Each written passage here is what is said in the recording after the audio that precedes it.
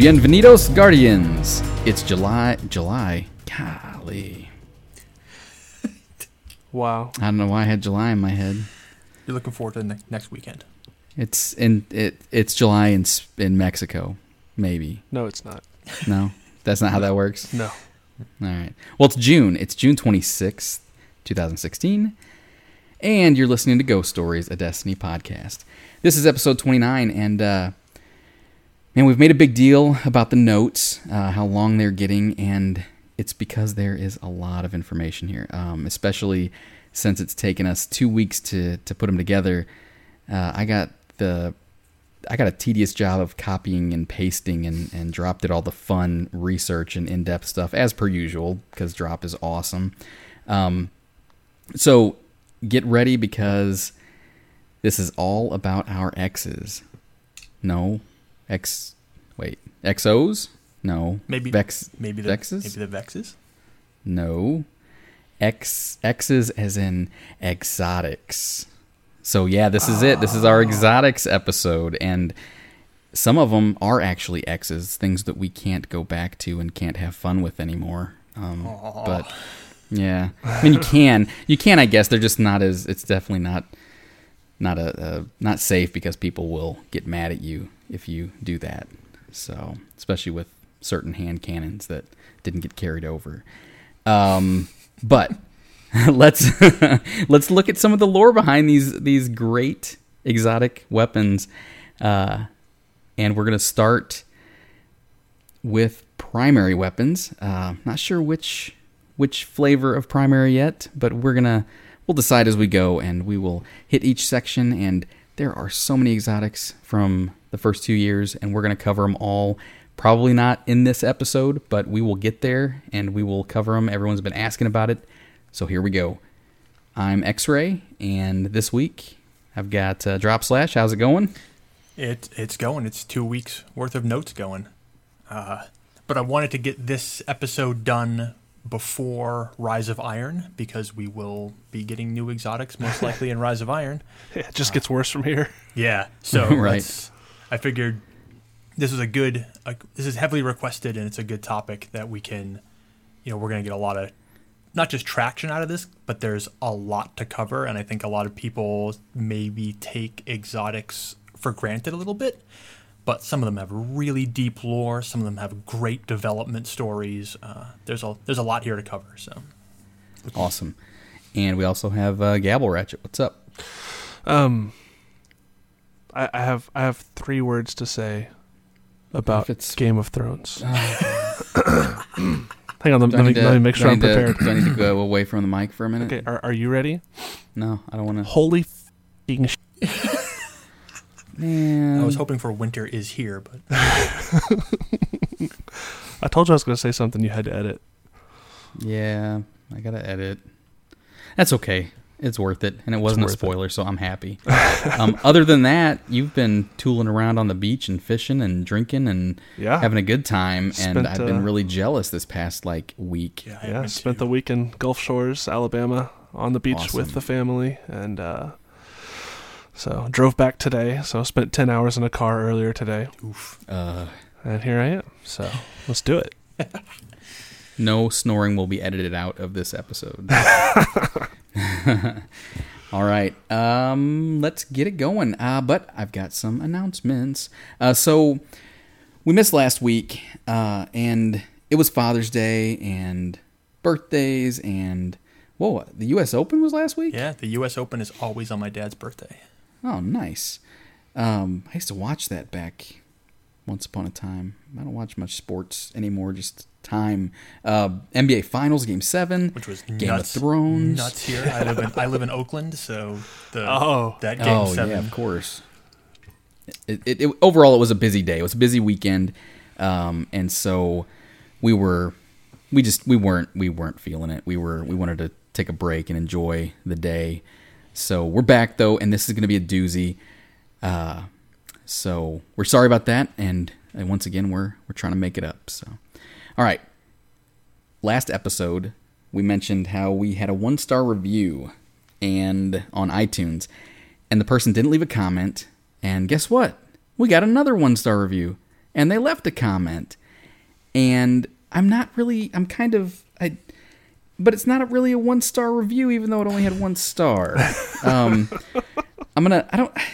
maybe they'll hear this and go back and change it to 5. I hope they do, because it's funny. It's definitely worth it. And I hope people don't get the great idea. Ooh, they're going to read all the 1-star reviews. I'm not reading any more of them, so don't do it. This is the end. This is it. I can't say this name. Wendinz, Wendinzh. Sounds like so an I'm exotic. going to say Wendy. I don't feel like stars represent how much I like ghost stories. That was the comment to go along with the 1 star with a little smirky smile. So that's good, right? Isn't that kind of like a good review with a 1 star? Maybe that means he feels like 1 star is too much. Maybe. Well, one of the best Titan exotics in the game is Helm of Saint 14, and its perk is called Starless Night, so maybe. Maybe. Maybe you just couldn't leave 0 stars. I wanted to bomb you really bad, but I had to leave at least 1. Guy hates us. Or girl. Guy or girl, don't know. Either way, thanks for the comment with the 1 star. Yeah, if it is a 1 star, leave it. If it's not, go back and change it, and join our fan chat. Yeah, join our fan chat, and we'll have a good time. Those reviews really help. So. Yeah, that one especially, right? No, we've had some good reviews. There's some great ones. I wish I had more time to read it, but we've got some other news.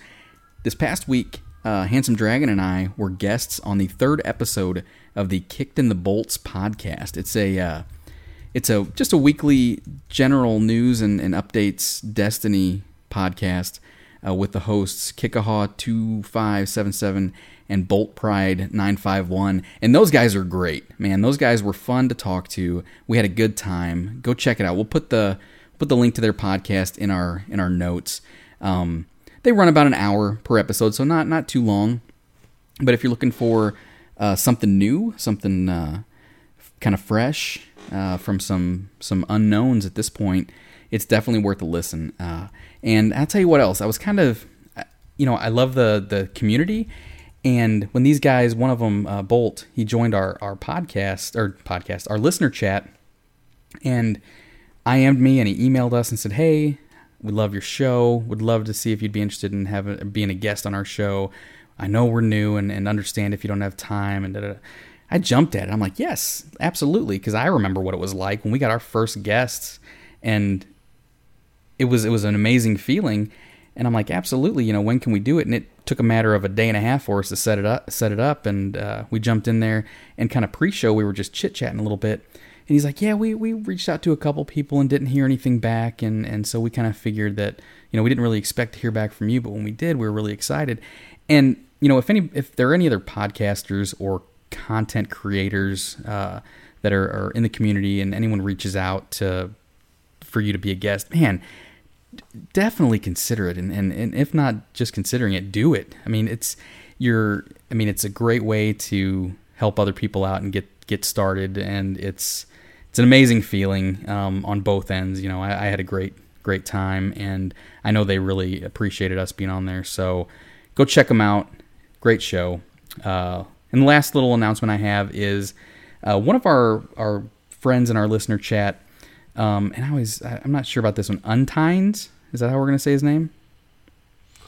That sound right? I don't know. Unteins. I haven't played with him, so I haven't asked him how to pronounce his name. But he joined and was working on this app called Crossroads. And he asked some people in our listener chat to do some beta testing on it. And then within like a couple weeks, it was live, and he was up at E3 trying to get some publicity for it and handing out some stuff, and it's a pretty cool app. I asked him to give me a quick little description of it, and this is what he gave me. Crossroads for Destiny is a new mobile app for Android and iOS that just launched earlier this month, June. It's a Fireteam Finder that uses Bungie.net's groups to connect players and verify everyone's accounts. It's mainly for clans, Twitch streamers playing with subs, or anyone looking to make new friends. It's really new, and we're active on Twitter at Crossroads App. Listening to everyone's feedback and suggestions, the app currently currently has time zone support, push notifications, and event scheduling, with more to come. So I tested it out, and it's really cool. So any of the groups that you're involved in or are part of on Bungie.net show up in this app once you sign in, and each group can create different events, raids, COE, whatever you want. And then people that are also in that group can join. They can sign up for a slot, and basically it's just kind of a really cool LFG app that works through Bungie's existing kind of community section, with the groups and the clans and stuff like that. So if that's something you're interested in, go check it out. It's really simple but very good. It works really well so far from what I've used. So check them out. We'll have that also in the show notes. Nice. Time zone support. That's huge. Yeah, exactly. That's great. I mean, he's super nice guy. I've been chatting with him on and off in our listener chat, and he's great. So that's all I got. We still have t-shirts going on over at Represent. Yeah, I was me. I'm almost gonna say Teespring. Represent.com / Ghost Stories Store .something.com. It'll be in the notes. I can't think of it offhand. I didn't have it in the notes this week. but yeah, still got them happening. And still have people asking where to find them. So we'll spread the love. Exotic weapons. Let's get going. Where are we going to start? Auto rifles. Yeah, let's start with auto rifles. Auto rifles. Awesome. Then we can address we're going to have to at some point talk about. So in these notes, I added sort of when and where a lot of these exotics changed because they've evolved since they've first been introduced. But I think everybody who was a huge fan of auto rifles originally in Destiny, everybody felt the pain of the great auto rifle nerf, which is patch 1.1.1, which just killed a lot of the greatest auto rifles in the game that people had relied on. So let's pay them some tribute and do them first. Anybody have a particular one that they want to start with? I think we should lead off with Suros, right? Let's do it. Suros regime. So the flavor text is nostalgia as a weapon of war, style as a hallmark of victory. And the grimoire reads, Suros engineers designed the regime using recovered Golden Age schematics. Forced out of production by a crippling shortage of smart matter, the few remaining models are cherished by those guardians fortunate enough to wield them. And then what the hell is smart matter? So smart matter is a real thing. It exists currently, although it's referred to as MEMS, which is micro electromechanical systems. And it combines computers and tiny mechanical devices like sensors and valves and gears and mirrors and actuators embedded in semiconductors. So the short version is that it's microcircuitry on a tiny silicon chip, which can be manufactured and then it's added into some mechanical device. So it's a real thing. I'm guessing this probably maybe refers more to what Glimmer is, which is programmable matter in Destiny. I don't know why there'd be a shortage of that, but who knows what happened during, because we can't place these, we don't know when Suros was originally developed in the Golden Age. We don't know what the resources were like in the Golden Age. It's difficult to give it a time to place. So, but at some point in the Golden Age, there was a crippling shortage of smart matter. It was during the Golden Age there was a shortage? Well, it says that the regime was recovered from Golden Age schematics. Wouldn't that kind of mean it was recovered after the Golden Age? Yes. Possibly, yeah. But the gun originally is a Golden Age design. Oh, so it was forced out of production in the Golden Age. In the Golden Age, it was because of a shortage. Oh, I got it. Okay. Cool.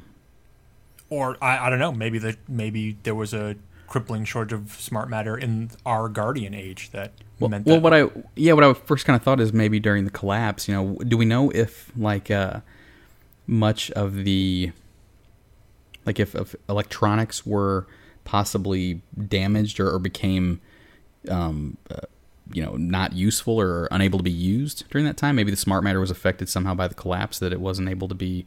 I don't know if it was something that was manufactured or not, but if the collapse happened and a factory shut down, then all of a sudden, hey, it's not there anymore. Yeah, that's true. I'd like to think that if the collapse came and everybody was armed with Suros instead of... they'd be making more smart matter. That'd be the one thing that stayed open. Instead of Rasputin's fusion rifles, that we may have fared a better chance. Yeah, true. So, what's this gun do? I mean, everyone kind of knows, but let's talk about that a little bit. Let's talk about the two big perks. So the main perk is the Suros Regime perk, which is the bottom half of each magazine deals bonus damage and has a chance to return health when dealing damage. So the first part of that is just glass half full, which is a perk that other guns have. But the chance to return health when dealing damage, that perk is what made this gun a monster in year one. Yeah, it did. It was just, with the original, before the great auto rifle nerf, like the kind of damage that Suros could do, combined with the fact that you got your health back, like on kills, is crazy. Or on dealing damage. So in year one, it also had this other perk, Focused Fire, which was when it was zoomed, the weapon fired slower but did additional damage, and that actually led to people discovering that the Focus Fire perk hurt Suros, that the boost in damage did not make up for the lower speed and shooting, and that discovered the awesome sort of what's sometimes considered the hidden perk of Suros, which is that if you just pull the trigger like a scout rifle while zooming in, you can fire faster than you would if you just held the trigger down. So all those things combined made this gun a monster. And then in year two, they added a counter to Focused Fire, which was spinning up, which is the longer the weapon is fired, the faster it fires. So you can swap between the two, but originally in year one you didn't have that option. You had to, if you were playing competitively, you were doing the individual trigger pulls. Yeah, I got a Red Spectre with Focused Fire, and I thought I liked it a lot. I thought Focused Fire was good, but just because of the way it felt when I shot it, it felt like it had to be doing more damage because these shots, they kind of felt harder. But yeah, it was not as good as I thought it was. Yeah, I think the overall time to kill increased from like 1 second to 1.3 seconds with Focus Fire in year one, and that doesn't seem like a lot, but if you're playing in a highly competitive environment, the difference there is huge. That is, yeah. Yeah. The perk symbol for Suros Regime is the Suros logo. Not all exotics have that, but the Suros does. The foundry is obviously Suros. And the designer is Adrian, I'm going to maul this last name, I apologize. Majkrzak? I don't know. Majkrzak, maybe? I'm sure it sounds nothing like that. Yeah, I'm sure. He designed quite a few of the exotics. Now these are real world designers. These are the real right? world designers. So the in people game, that work for in game the foundry is Suros, but the real life designer is Adrian. And I think Suros is like a hugely like classic. It's like almost, it's not iconic to Destiny. I feel there's other exotics that are iconic to Destiny, but I think in year one, this was one of the most sought after. This was like the auto rifle. Like everybody was hunting for Suros. People held this gun in fantastic esteem. Yeah, I didn't get one until super late too. I didn't either, but one of the guys in my clan, my tiny little clan, did, and he made great use of it. He loved it, absolutely loved it. And it's back. In year two, it came back in black. Bungie just made a big deal about Gjallarhorn coming back in black, but Suros did it first. So pronouncenames.com says it's pronounced Myshak. Oh, Adrian Myshak. There you go. We got some quotes. John Goff, his quote here is, "A sleek beast from a simpler time, a death dealer wrapped in nostalgia." And then originally this gun was called Arcus Regime. This sort of goes back to that history of foundries. We haven't done a foundry episode yet. But this gun, originally had Arcus written down the side of it, and that was the name of the foundry before it was changed later in development to Suros. So you can still find that concept art out there too. I'm sure if you just look for Arcus Regime, the gun is nearly identical, just with Arcus written down the side. Personally, I like Suros. Well, yeah, Arcus would be weird because of arc being such a prominent thing. Yes, and Suros does feel not like it was connected. Yeah, it was not an elemental primary. Yeah. So that is Suros Regime. I'm sure plenty of people. I mean, a big part of doing the exotics episode is that we're gonna stumble across exotics here that we have used probably a lot and have a lot of good memories about. I never really wielded Suros, so I don't have a lot of great things personally to talk about with it. But I mean, anybody who was around in year one just knows that this gun was the hottest auto rifle out there. I got killed by it a lot. Yes, I did. And yeah, it was a monster before the great, and it never really recovered. Like, I don't think auto rifles have really recovered from that great 1.1.1 patch. And now what's the 0.04 adjustment is the new the new jab at auto rifles. They're getting there.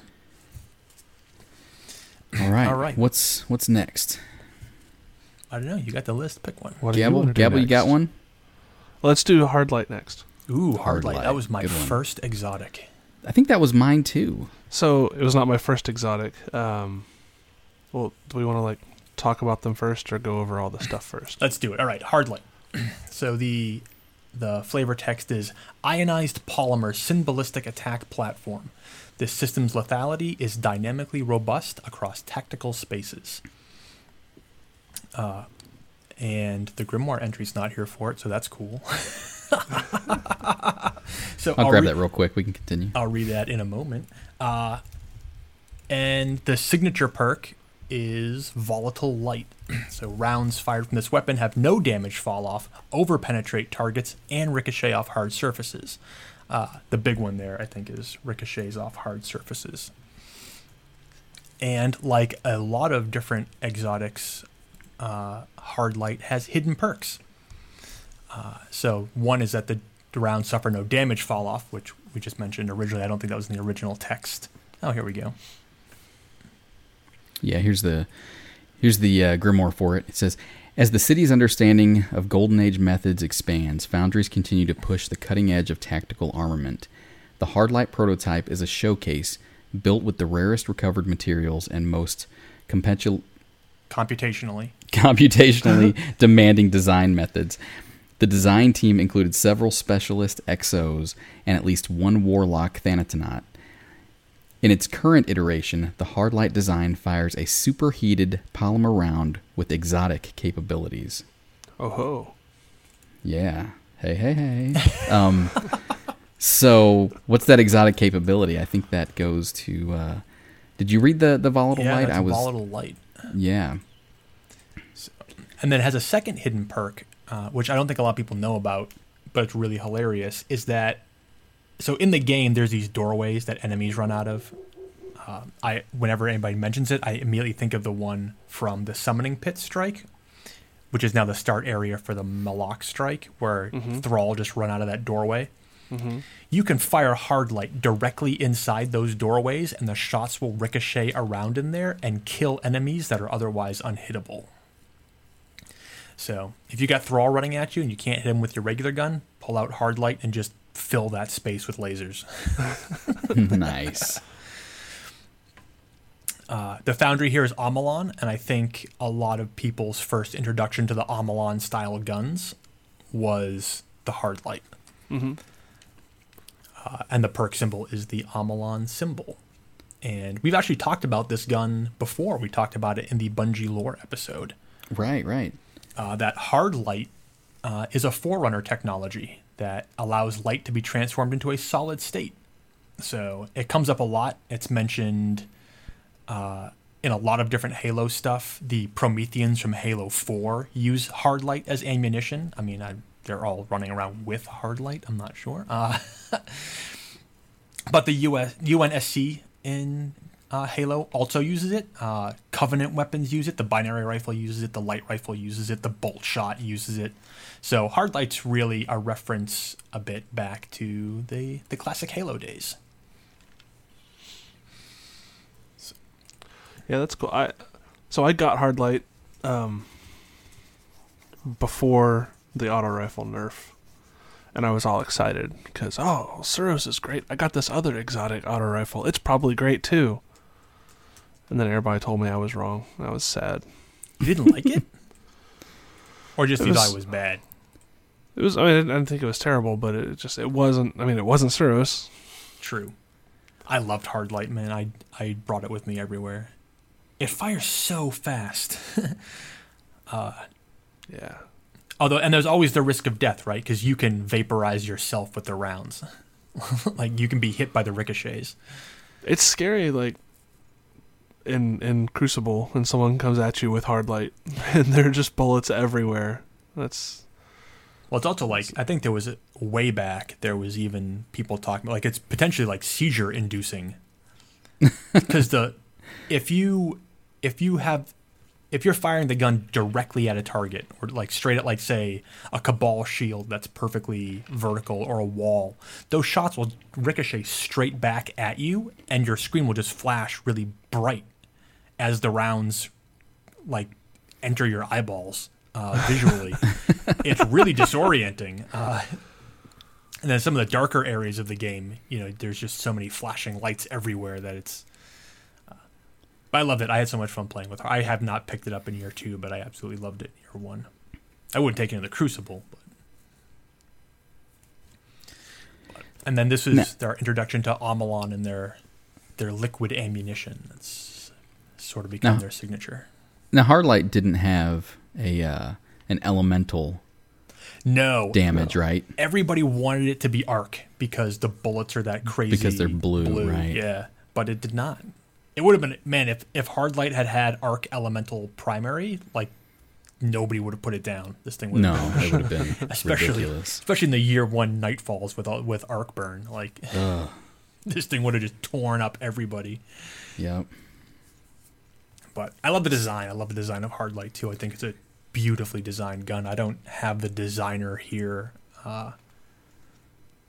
It's interesting, when I was researching a lot of these guns, some of the designers at Bungie for these guns are really, like, their names are all over these weapons, and for a lot of them, they're not.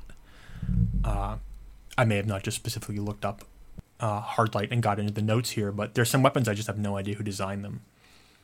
And some, they're all, like, a whole line of guns were designed by the same person. So, but, man, whoever worked on Hardlight, I'm sorry I don't have your name here, but you did an amazing job. It's a gorgeous gun. Great gun. All right, let's move on to the next one. What do we got? We've got... let's do the one that we never probably played with much. Let's do Monte Carlo. Really? What? You didn't play a lot with Monte Carlo? Uh-uh. Oh, man, I love Monte Carlo. I think I like Monte Carlo more in year 2 than I liked it in year 1. But yeah, let's do it. I never got to use it in year 1. Yeah, it's a PS4 exclusive. No, I guess that's true. Yeah, that's why I never saw it. Monte Carlo. The flavor text on it is, "There will always be paths to tread and methods to try. Roll with it."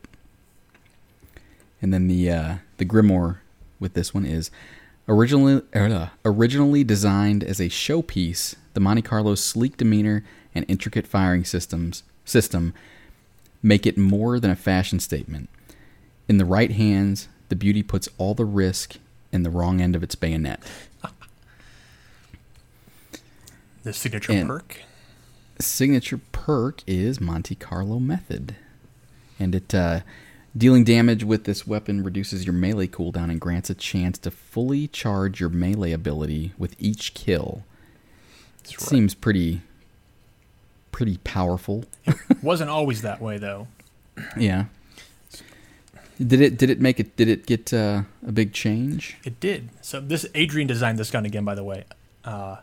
Again, this gun is gorgeous. And in the grimoire, it says designed as a showpiece, but there's no Foundry logo on Monte Carlo, so we don't really know who designed it as a showpiece. We just know that it was. So, yeah, Monte Carlo got a big net buff in the Great Exotic Tuning update that happened right before the Dark Below was released. It got its stability increased. It got its range slightly decreased, but the Monte Carlo method perk didn't always have a chance to fully charge your melee. It used to just be that damage with the weapon reduced your cooldown. But in that Great Exotic Tuning update, they added the chance to completely recharge your melee ability, which is awesome. I think Monte Carlo sees a lot of use now in places like Challenge of the Elders, especially when it's melee bonus kills, because this thing is just... Also, I love the way this gun sounds. I love the design. It is an obscenely stable auto rifle. It's like a laser beam. My brother, who I play with, just got one when we were doing Challenge of the Elders earlier this week. He's like, I'm going to take it out and just go to like wherever the moth yards or out to the steps and shoot it off. He's like, this gun's like a laser beam. It does not kick at all. That's one of the great things about Monte Carlo. Yeah, I got, whenever they released it on Xbox, that was the freebie I got day me one. Too. Mm-hmm. Oh, nice. All I wanted on Earth was a Hawkmoon. I got Hawkmoon. Yeah, it took me a little while to get Hawkmoon. So I mean, I was never big on Monte Carlo, probably because of that, though, because all I really wanted was a Hawkmoon, and I was like, I guess I'll shoot this gun. Well, I probably haven't given it a fair shake. Speaking of Hawkmoon, and we'll cover this more when we get to Hawkmoon, there is a theory that Hawkmoon and Monte Carlo once had each other's names. So Monte Carlo is the name of a famous casino in Monaco. Right. And Hawkmoon has perks called Holding Aces and Luck in the Chamber, which both are gambling. Luck in the Chamber not so much, but Holding Aces is a gambling reference. And then when we talk about the origin of Hawkmoon, there's a potential reference to a character who wielded a black blade, which is the same color as the bayonet on Monte Carlo. So when we get to Hawkmoon, I don't think this theory is true because there's so much evidence that supports Hawkmoon having Hawkmoon's name, but it's interesting to think about. No, the Monte Carlo reference in this gun refers to the statistical technique called the Monte Carlo method. This is a pretty hefty calculatory technique. Boiled down, though, it's basically brute force, right? This is a brute force technique where repeating random samples are used to assess the distribution of unknown probabilities. It was popularized by John von Neumann in the first computer ENIAC. Essentially, using randomness to solve problems that might be deterministic in principle, Monte Carlo methods can be used to solve any problem having probabilistic interpretation, throwing whatever at the wall and seeing what sticks. But there's a lot. So the question is, where did the Monte Carlo part come from? So it was the secret work of von Neumann and Ulam. It required a code name. A colleague of von Neumann and Ulam's, Nicholas Metropolis, suggested using the name Monte Carlo, which refers to the Monte Carlo casino in Monaco where Ulam's uncle would borrow money from relatives to go gamble. But why was it done in secret, and why did it need a code name? Well, the Monte Carlo methods were central to simulations required for the Manhattan Project, though they were severely limited by the tools at the time. So it's essentially the equivalent of finding a solution through bombardment of iterative solutions to a system with multiple variables. So that's usually called a brute force technique, which explains the Monte Carlo perk, which is that it will randomly recharge your brute force punch, or so it's believed to be. So that all makes sense once you tie it back all around together. And Monte Carlo is one of only 3 weapons in all of Destiny to feature a bayonet. The others are Red Death and Plan C, both of which we'll talk about. But man, I still love this gun. It looks good when you're in the tower and it's on your back. It looks good when you have it drawn. There's nothing else like it, really, right? No, nothing like it. It's got a pretty unique, really cool. unique the design. scroll work on it is cool too. Yeah. This gun's ultra interesting, and I never noticed it. Maybe it happens too fast. Maybe I just didn't pay attention to it. But for some reason on Monte Carlo, I can't help but notice that all the shells, when you hold the trigger down, just shells go flying out of the right-hand side of this gun. It's crazy. I think I was in Challenge of the Elders, and I was just randomly firing it.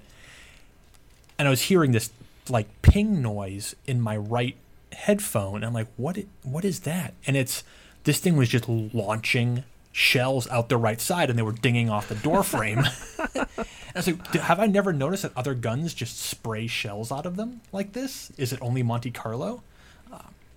So Hard Light obviously doesn't, but yeah, I mean, all guns in the game do it. For some reason, I just happened to notice on Monte Carlo. Awesome. All right, we've got 2 or 3 more, I think. Yeah, we should probably wrap up year 1, right? Sure, let's do it. Well, do we want to do that since it's got such a big story? Yeah. Okay. All right, let's do it. So what's that bring us to? Necrochasm. Necrochasm. Eternity is very close. Can you feel yourself slipping? This gun. This one goes into a lot of different places. So the grimoire is: the weapons of sorrow were believed to be nothing more than a myth, but even the darkest myths are born of some truths, and the whispers of the necrochasm have long filled the light with dread. It is said the necrochasm was born in the twilight after Crota's sword first cracked the moon, that a lost guardian's weapon was altered by the Hive in an attempt to fuse their own dark understanding with humanity's mastery of war. The result was a weapon that would feed on its owner's aggression, reaching further when angry eyes drew focus, its hunger rising as it tore through bone and flesh. Any guardian who comes across the weapon must ask some very simple questions with endlessly complicated answers. Is your light bright enough to stand even briefly in the full gaze of the Hive's abyss? Can it handle what has died and been reborn in those shadows? That is a packed grimoire. It has to be with what you have to do to get this thing, and with how it's tied into the Hive. Yes. So I still don't have one. I still do not have one either. What? I have a Crux, but I've never. Well, then you're just lazy. I have the opposite. I have the ally. leveling I've process. just never gone to. I mean, after you've killed Crota 40 times, you just stop caring. But yeah, let's dig into this. This is a great one to have here because we're going to talk more about these weapons of sorrow.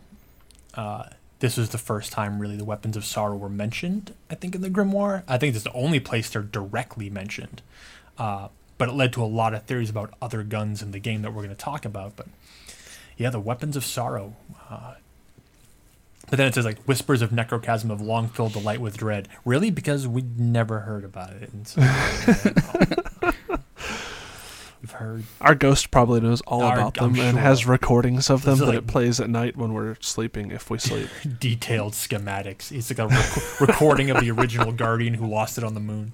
So something else that I think is kind of cool that ties into weapons of sorrow in general is this whole theme of even the darkest myths are born of some truths. You know, that just leads me to believe that some of the stuff we might hear about the necrochasm may not be true, but there is some stuff that might be. So it's kind of that whole, you know, yeah, here's the good story, but the real story is a little different. Yeah. And there's some stuff here, so that this next line, that a lost Guardian's weapon was altered by the Hive in an attempt to fuse their own dark understanding with humanity's mastery of war. I find the line "humanity's mastery of war," especially in comparison to the Hive. Yeah. How have we done anything that even compares to the Hive? Yeah. So, and this is interesting, right? Because Necrochasm was created obviously before the Book of Sorrows were written in our world, not in the in-game. But yeah, I mean, the Books of Sorrow outline the Hive's complete and utter mastery of war. Why are they taking our weapons? Yeah, I mean, when the Necrochasm was born, after Crota's sword first cracked the moon, weren't they pretty much still kicking our asses? Yeah. I mean, sure. that's so. I mean, hello. Yeah, so the question is, like, Crota's up there swinging his sword around, like, killing hundreds of guardians in a single go. Like, why? So some dude dropped his gun, and the Hive are like, look at this amazing thing. Must have. Look at this amazing thing that damaged all of none of us here. It hurt us all for 1 damage. From an Crota trips and drops his sword, and the moon almost splits in half. from an already defeated race, already defeated civilization, humanity. So, Right. but this also plays to, a lot of the Hive and their hunting for Rasputin. If there's a chance that this gun was dropped by a Guardian, because we don't know what the original weapon was. It could have been something light infused, and the Hive recognized that for what it was. And we're like, oh, maybe this is a Traveler assisted created weapon. We want to know more about it. So there's that potential that the Hive wanted to know more about where we were getting some of these armaments from. But humanity's mastery of war, in comparison to the Hive, not even close. And then there's other things. So there's other bits of this grimoire entry allude to some things we're really going to pick up a lot with these exotics, is that a lot of times, and this may go back to Destiny's sort of fantasy roots a bit, is that a lot of these guns seem to have personalities. That these guns, it's not so much picking up a gun and firing, especially exotics. It's not so much picking up a gun and firing it. It's picking up a gun and it having its own presence.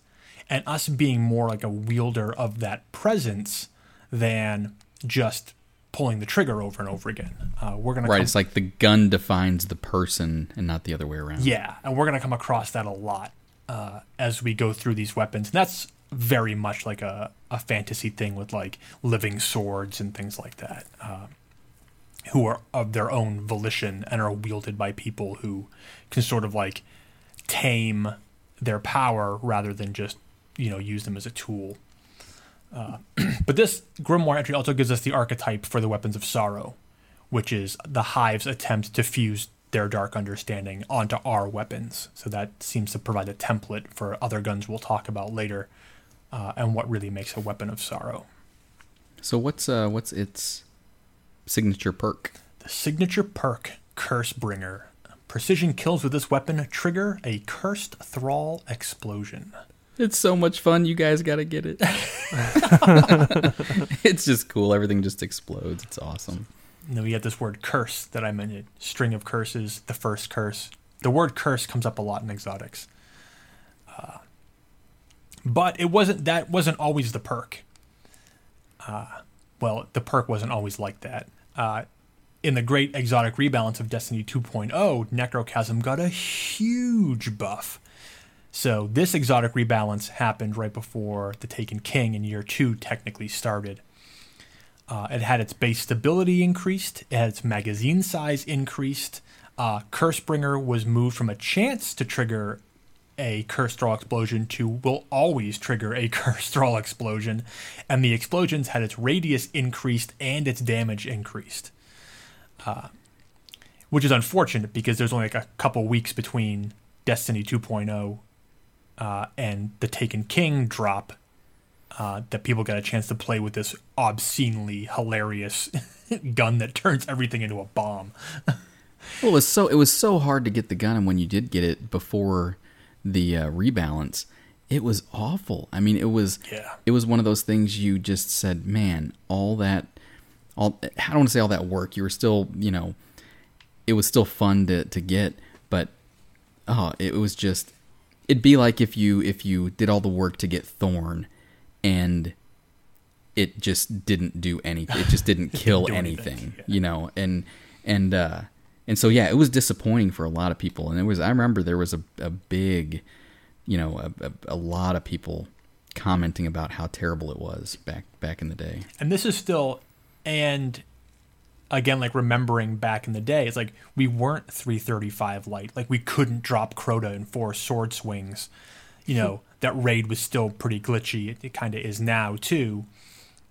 So getting that Crux of Crota, which we'll talk about in a second, was like an undertaking. Like you couldn't easily solo Crota. You had to get people to run this raid with you and deal with all, you know, what this raid brought. Yeah. And you had to do it on hard mode because the Crux didn't drop on normal. So getting it required, rounding up 5 more people and saying, hey, can we just run this over and over and over again to like get this thing, to get this gun? And then the gun's not all that great. And not just that though. I mean, I got lucky. I got the Husk of the Pit on like my 3rd little farming expedition on what was it? The Sword of Crota or whatever it was. And some people farm that thing forever and still don't have it. Yeah. I got my well, Husk. they do now. They upped it quite a bit, but Yeah. It took me 75 kills of a Blade of Crota to get a Husk. There my point. There you go. There's my point right there. Which I just equipped in game, and because I've never leveled it up. So I'm now running around with it, and it's 80 light. I just used it. I just shot Curse Thrall over and over and over again with it. On the got the mission where you go down and fight the Awakening, where you fight Crota Crystal. Yeah. There's a room there where Curse Thrall will infinitely walk into the room. So I just stood there on Defender Titan with my bubble and shot them until I. Anyway, let's talk about why we had to do that. So no other gun in the game has an evolution path like Necrochasm does. It requires obtaining a common auto rifle, Husk of the Pit, which we just talked about, from a Blade of Crota. And, you know, at this time, the Blades of Crota were running around in public event areas. You'd see the notification that, like, the Blades of Crota are slicing through to our world or some stuff like that. So similar to when the Wolves attacked, or similar to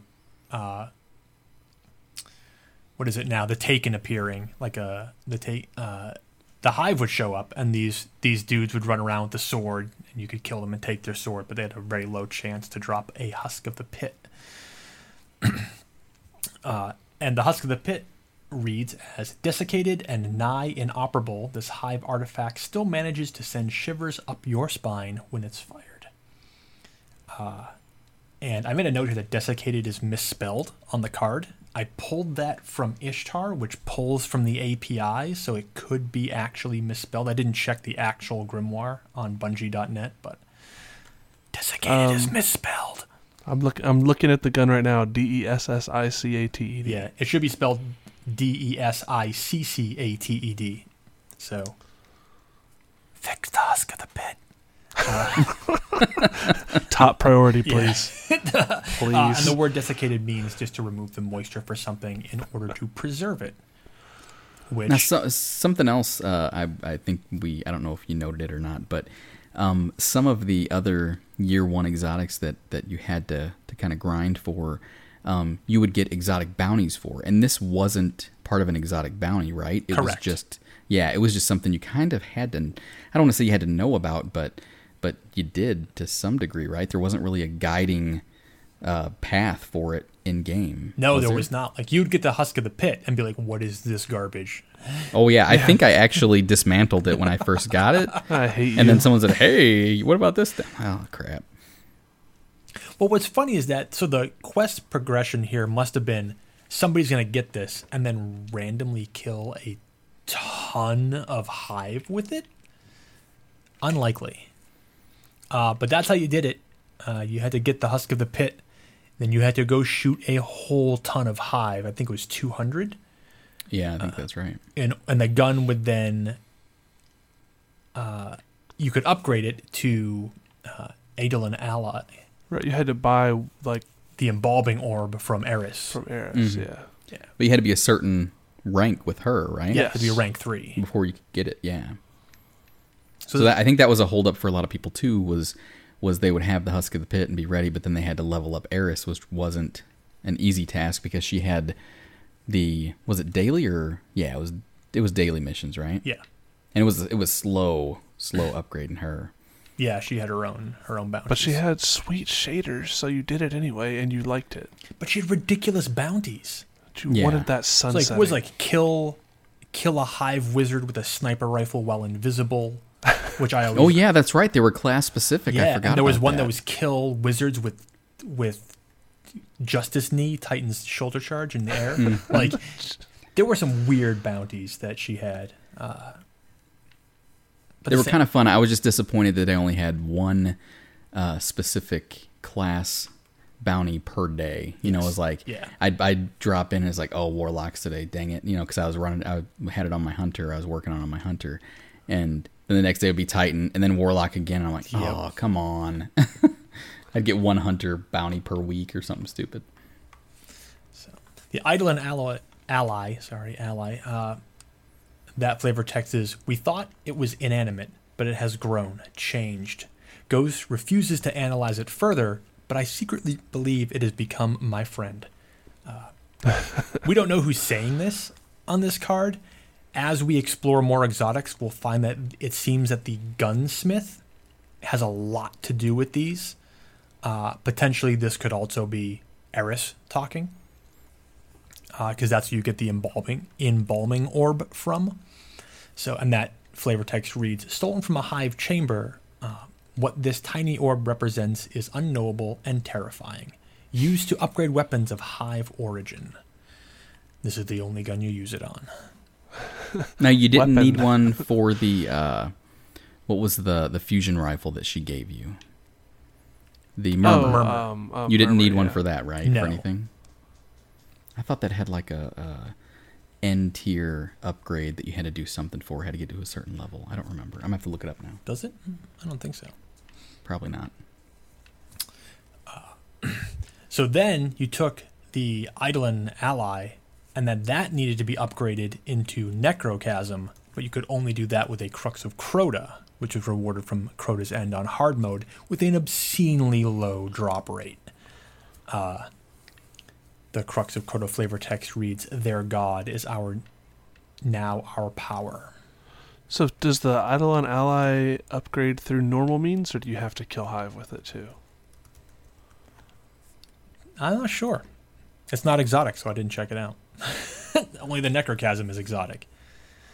But this upgrade process was one of the funniest bugs in the game, though, was that if you had an exotic weapon already equipped in your special or heavy slot, and then you upgrade Eidolon ally to Necrochasm, it would de-equip your primary weapon, and you could just run around the game with no weapon. Nice. And it was one of the coolest ways to just sort of explore the game with no gun, was to upgrade this, because it was the only way you could force two exotics at the same time, and the game just sort of freaked out about it. But yeah, that's Necrochasm, and it had a brief window. Again, that brief window between patch 2.0 and the Taken King, this thing, people were just going crazy with it. It was hilarious. Crucible videos popping up all over the place, with people getting like double, triple, and quadruple kills because one person gets shot and explodes like a cursed thrall and takes out all their friends with it. For a long time, other than another gun we'll talk about, this was the rarest exotic in the game, just by virtue of the fact that nobody actually knew how to get it. And then this weapon was referenced in the credits of the Treehouse of Horror 14. That's so awesome. Yeah. Like, I don't know how the guys at Bungie felt about that, but I feel like if I made something and it got referenced in a Simpsons episode, I would be the happiest guy ever. Success. I made it. And Necrochasm did not get a year 2 version. So Suros got year 2, Hardlight got year 2, Monte Carlo. Monte Carlo got year 2. Necrochasm so far has not got a year 2 version. So languishing back in the hive abyss that it came from. And that does it for our year 1 Year 1 auto rifles. exotic auto rifles. Yeah. So we've got how many? I think just 2. Just 2 year 2 ones. 2 year 2 ones, and let's do the first fun one. It was the first year 2 exotic I got besides the freebie. Well, that wasn't even year 2 really. No, it was year 1. Yeah. Yeah. So now is it Zalo? Is that how we're gonna pronounce that? I say Zalo, but Zalo. Zalo as well, but Zalo. Okay. you could just knock the Z off and say Halo. The Supercell, The Halo. Supercell. Everybody just calls it the Supercell. an upcycled torrent of righteous thunder. And that's the flavor text. And the Grimoire reads, "When you're out beyond the walls, sometimes you have to take what you can find and make it work. Though its original makers and their no doubt desperate straits are lost to history, the Zalo Supercell remains a striking example of what a Guardian can do with outdated tech, a deep command of fundamental light, and a spark of inspiration." And so this gun, this one has an elemental damage, and this is the only year 2 primary, right? Yes. With elemental damage, exotic. Yes. Yes. And Let us tell you stories, year 2 Guardians, of this wonderful thing called the Elemental Primary. When a striking number of guns that could be equipped in your primary slot had elemental damage, and how fun it made the game. In the 2.0 update, and then later in the Taken King, they decided to phase out elemental primaries. But Zalo is a callback to that.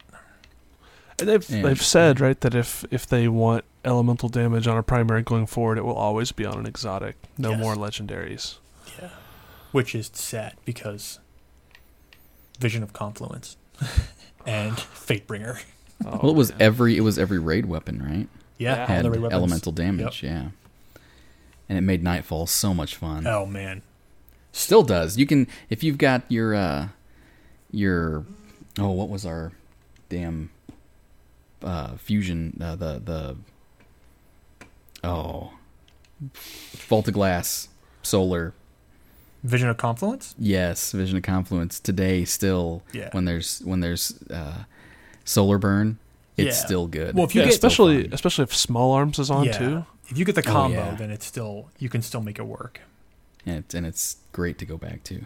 And it's amazing that Fatebringer is still a monster. Oh man.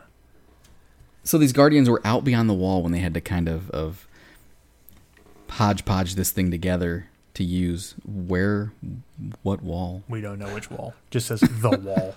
The wall. The city wall, Okay. the Cosmodrome wall, the Great Wall of China, we don't know. A bunch of dudes in black cloaks live there. That's all I know. Good enough. But this is a cool little story. Like this is we'll talk about the design of this gun, but yeah, this gun was, you're out in the wilds, I don't know why you would have lost your primary weapon. But some arc class, be it a Blade Dancer or a Striker or a Stormcaller. Some hive jerk took it because it was awesome human military engineering and wanted to tinker with it. I don't even want to imagine if the Hive got their hands on an AK series rifle, what that would be like. But yeah, we get this outdated tech, deep command of fundamental light, and a spark of inspiration. Which is interesting because we don't get to make weapons in the field. We don't and we don't know yet, maybe this is leading up to something much different. I first imagine, oh man, I still have my Kvostov. Why can't I pound some fundamental light into that? I would love to. But we also, the Kvostov is getting potentially updated for Rise of Iron, so maybe that's a thing that happens. And we also know that the Gjallarhorn quest is going to be collecting things, possibly, to build our own. Yeah. So maybe this is that. What a great in-game mechanic that would be for a lot of weapons. Yeah. That'd be crazy. To be able to upgrade them or find stuff and do things with. So it'd be awesome. All right. Do it. It's I want my exotic Kvostov. and its primary or its signature perk is Zalo Supercell. Yep. Arc projectiles have a chance to chain lightning when enemies are close together. And chain it does. Man, it's such a cool, so man. fun. This is a crowd control weapon. This thing is awesome. For sure. It's great. And it's I get killed by it kind of fairly often in Crucible. Really? Yeah, it's maybe it's just me. Maybe I'm just that bad that I get killed by everything. But but yeah, that thing hurts. Yeah, I love And then, when it's arc burn. Oh man, this gun just cleans house. It's awesome. Yeah. Now, is this another signature perk This for it? is. So year 2 exotics often have 2 signature perks. The second perk here is called Bolts from the Blue. Double kills with this weapon charge a small amount of super energy and return ammo to the magazine.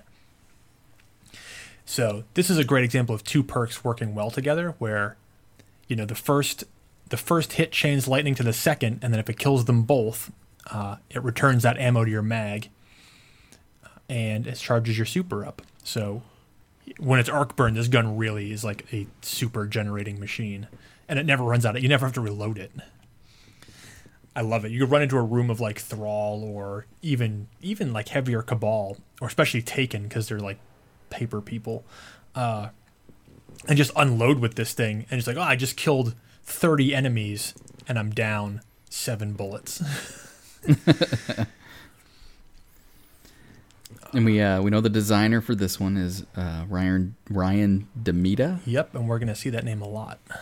Yeah, I noticed that one thumbing through the notes. He's quite the gunsmith. Yes, and there's no foundry here because this is a gun that was made in the field by a Guardian.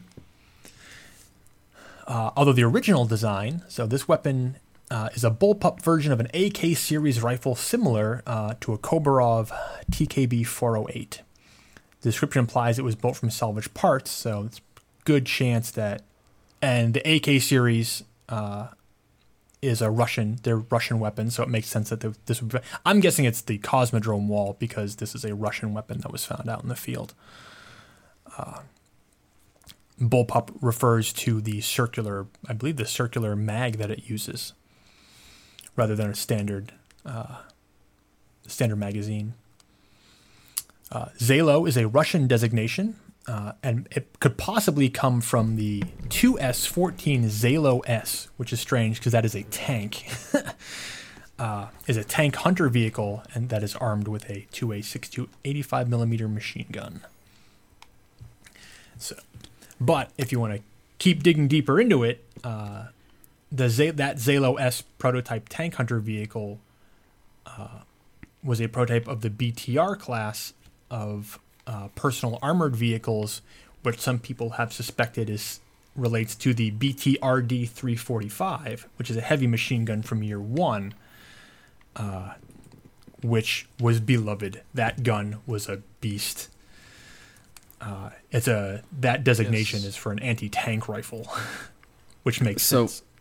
So just to kind of clarify, so a bullpup actually is a weapon that has its action located behind the trigger. Oh. So normally when you fire a gun, the rounds that are ejected or where the magazine's inserted and actually ignites the round is in front of the trigger group. So where you squeeze the trigger, and this one is back in the stock more so back in the part that's by your shoulder. Nice. There you go. Neat.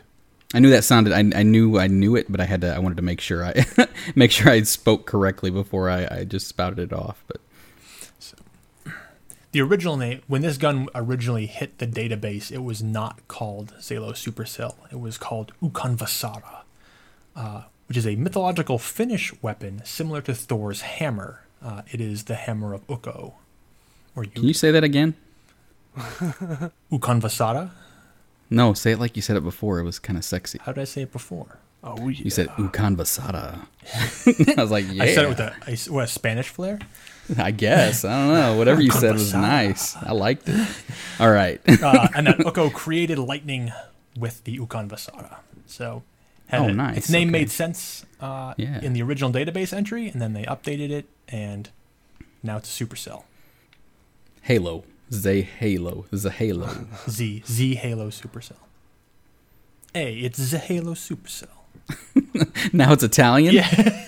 Hey, it's a Halo Supercell. Nice. Sure, why not? See Mario run around with one of those things. I always wondered how some of these weapons, what their names get translated to when the game's localized. So, I mean, Zalo, I think, is probably just the same. It's probably pronounced completely differently in Russian. But we'll come across some other guns with interesting names. So that leaves one year 2 auto rifle left. The saddest auto rifle in the game. I don't have this one because I didn't ever yeah. run a Titan You're hard enough. a better person because of it. This is one of the 2 primaries I don't have. This is... We'll read through this, and we're at the skip part of the quest thing because I've outlined the quest for this gun in a lot of detail. For the other 2 weapons, they're required the same way, so we'll just get to that when we come to it. But this gun has some huge lore behind it as it connects to our history. But sadly, it is probably... If this gun was an emoji, it would just be an unhappy face. This is the Fabian strategy. Wait for the enemy to make a mistake, die, stand by for ghost resurrection, repeat as necessary. And we'll get to that. So pretty much if you have this gun, don't expect to live long? Yeah, that's pretty good. Unfortunately, the necessary part is the part that doesn't make sense because you could just equip a better gun and then the repeat wouldn't be necessary. So this Grimoire entry is a conversation between 2 people, between the Cryptarch and the gunsmith, Banshee 44. So I didn't say who says what here, but most of these cards just go back and forth, each one. When you guys want to take one roll and I'll take the other? Sure, I'll take one. Okay. I'll take the Cryptarch. Okay. So I start with, good evening, Banshee 44. Howdy. Doing well, thank you. Actually, I had a bit of difficulty today. The problem with a historical engram is, even if I can figure out when the engram was encoded, it still doesn't tell me when the contents were written, or even the events described when the writer took place. This particular engram is heavily degraded, encoded, mid-Golden Age, allegedly written by someone named Plutarch, a historian who in turn is writing about someone named Fabius Maximus. But who were they? When did they live? What kind of warfare is this Fabian strategy? The what now strategy? Fabian strategy. It apparently involves attrition tactics and avoiding direct conflict until an enemy makes a mistake. Huh, Indeed. But with ghost res? This was long before ghosts, I think. Banshee, where are you going? I love that. I love Banshee. He's so great. Yeah. It's like, We're going to come across a lot of Banshee as we explore these weapons, and they're all so good. So this Grimoire entry talks about something that we've talked about before. We talked about it specifically in the Bungie lore episode about the gatekeepers of history, and also what does history mean in a civilization where history has been essentially wiped off the record. So that's a big thing we brought up. In this particular case, the Cryptarch is looking over this engram, and he understands the contents, but he has no way to place anything on a timeline, which is uniquely similar to my situation with managing the Destiny timeline. You just don't know. There's no way to tell. So, as he says, this particular engram is heavily degraded, encoded mid-Golden Age. So he knows it was mid-Golden Age, allegedly written by someone named Plutarch. Well, Plutarch was alive in AD 46, not in mid-Golden Age. Historian who's in turn writing about someone named Fabius Maximus. Fabius Maximus was alive in 280 BC. So here we have the Cryptarch studying the works of a historian from approximately 3,000 years ago, who is in turn writing about somebody who lived, 280 years or 320 years before even he did. But the Cryptarch has no way of knowing that because history's been destroyed. So it's as far as he knows. These are all Golden Age people. And what kind of warfare was this Fabian strategy applied? So the history of war is even missing. But let's talk about that. What kind of warfare was this Fabian strategy applied? The Second Punic War from 218 to 202 BC, when Quintus Fabius Maximus Veroscus Cunticator was tasked with securing southern Italy and defeating Hannibal. And that's where this Fabian strategy, the name of this grimoire card actually the name of this weapon comes from. The Fabian strategy was a strategy developed by this guy, Quintus Fabius Maximus. There's a lot here. This is like a history lesson here. Right? Not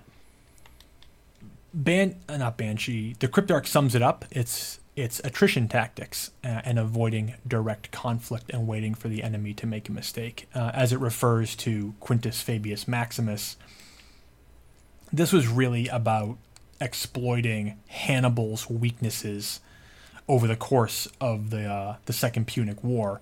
I mean, Hannibal was an absolutely brilliant general. He inflicted devastating losses on the Romans, even though he had a statistically, numerically inferior army. But he won the Battle of Trebia and the Battle of Lake Trasimene. And like the Romans didn't know what to do with him. This guy was just like a beast, like riding in on his elephants. I think a lot of people know that story of Hannibal crossing the Alps during winter on his elephants and attacking the Romans. So Fabian came up with a strategy where he would just sort of avoid Hannibal. He knew Hannibal's weaknesses, the lack of housing for his army. Hannibal had to keep moving, and there's 3 key weaknesses. I'm not going to go into all of it here. Please feel free to look up the Second Punic War and Fabius Maximus or Hannibal to these strategies. But that's where this Fabian strategy comes from. And then it's reapplied sort of to the Guardians as, I can just keep dying and over again. I'll wait for you to, run out of bullets. I think this Fabian strategy is what frustrates the Cabal so much, is that they keep killing us and we keep coming back, and eventually they will run out of people because they cannot keep coming back.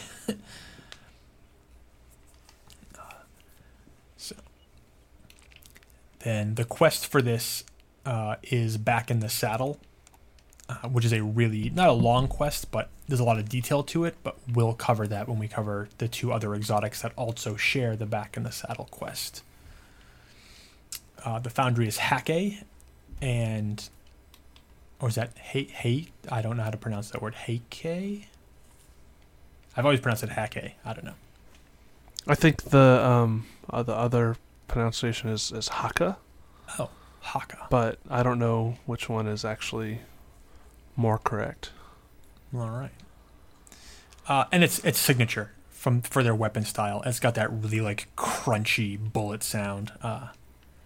I use a Hake auto rifle on my Titan a lot, and I love the way it sounds. And I love this. When I first got this gun's got a beautiful design. Like, it looks really cool. So I was expecting a lot from it, but it never really delivered. So this weapon has undergone extensive tweaking since its debut. And it got a big rebalance, and these are the words directly from Bungie themselves. So, did I not put... the perk. The exotic perk, Front Lines. This weapon has increased handling, stability, and rate of fire when enemies are close. Which sounds awesome. But it's not. Does it, though? If you had... So, the archetype switches from a medium rate of fire, medium impact auto rifle to a high rate of fire auto rifle. The big problem was it doesn't keep the impact. It switches the archetype without preserving the damage of the gun. So, and that's tough. So as they put it, currently the effect of the Front Lines is subtle and requires close attention to notice. Yeah, because I have time to subtly notice perks when I'm in the middle of like the Court of Oryx surrounded by enemies. The new approach to front lines focuses more on a tangible experience. We increase the base rate of fire stat to push the weapon to the fastest firing auto rifle archetype, which is like Doctrine of Passing, enabling the weapon to do more damage in less time as long as you don't miss. The visceral reply of the weapon as it cranks through the magazine feels much more appropriate for a Titan on the front lines, and the already ample stability boost helps the rounds stay tight and focused. The new approach exposed a few bugs with the magazine inconsistency, so we retrofitted the stat upgrade with perks for the new options. Worth noting, this is a Titan exclusive weapon. And they got the short end of the stick. Anyway, Yeah, sorry, Titans. So the front lines perk on Fabian's strategy no longer buffs rate of fire as a bonus modifier. Front lines now increases the base rate of fire stat to its highest speed. Damage per bullet is offset to match the higher rate of fire archetype. That's the thing people don't like. The extended mag perk was removed and replaced with flared magwell, and small bore was removed and replaced with rifled barrel. Because apparently those perks cause bugs with one another. An increased reload and stability to help offset the removed stat upgrades. Then I have a note here. Sadly, despite these changes, the gun remains as an unappealing choice for most players. With front lines active, it's basically a Doctrine of Passing with half the ammo. So this one needs to go back to the drawing board, unfortunately. Looks cool, sounds cool, but not a compelling auto rifle. And then after the auto rifle nerf and just this poor gun can't catch a break. So, sorry, Titans. Because when we get to Hunters and Warlocks, we're going to discuss unbelievably good weapons. Especially Warlocks. Yeah. All right, we're going to move on to pulse rifles next, but before we do, we're going to bring Dragon back into the show. Hi, guys. What have you been up to? Oh, hey. Oh, not too much. I haven't really played a whole lot of Destiny lately. You're fired. Unfortunately. I know. And I played some Trials the other night, just had some fun. Wasn't really serious, wasn't trying to go flawless or anything, just having fun. Had some good times. For everyone out there, Sunsingers are not dead. Yes, they're weaker than they were, but I was using Firebolt's Sunsinger just as well as I had been doing it 3 weeks ago. So you just got to be more precise with your grenades, that's all. And there's a bug currently, right, with the... There is, yeah, and exactly. Like, so it's right now it's the tick for the burn damage is only 4, and that's for incendiaries, all fire damage, all burns. Yeah, I was noticing that in Prison of Elders. Yeah, Jeez. They've confirmed that was a bug, not an intentional change. So once that comes up, once the tick is back up to 7, Firebolts will be even better than they are right now. Cool. Damn Warlocks. Some of the changes are crazy. I mean, we didn't talk about it at the beginning of the show, but Nova Bomb feels so good right now.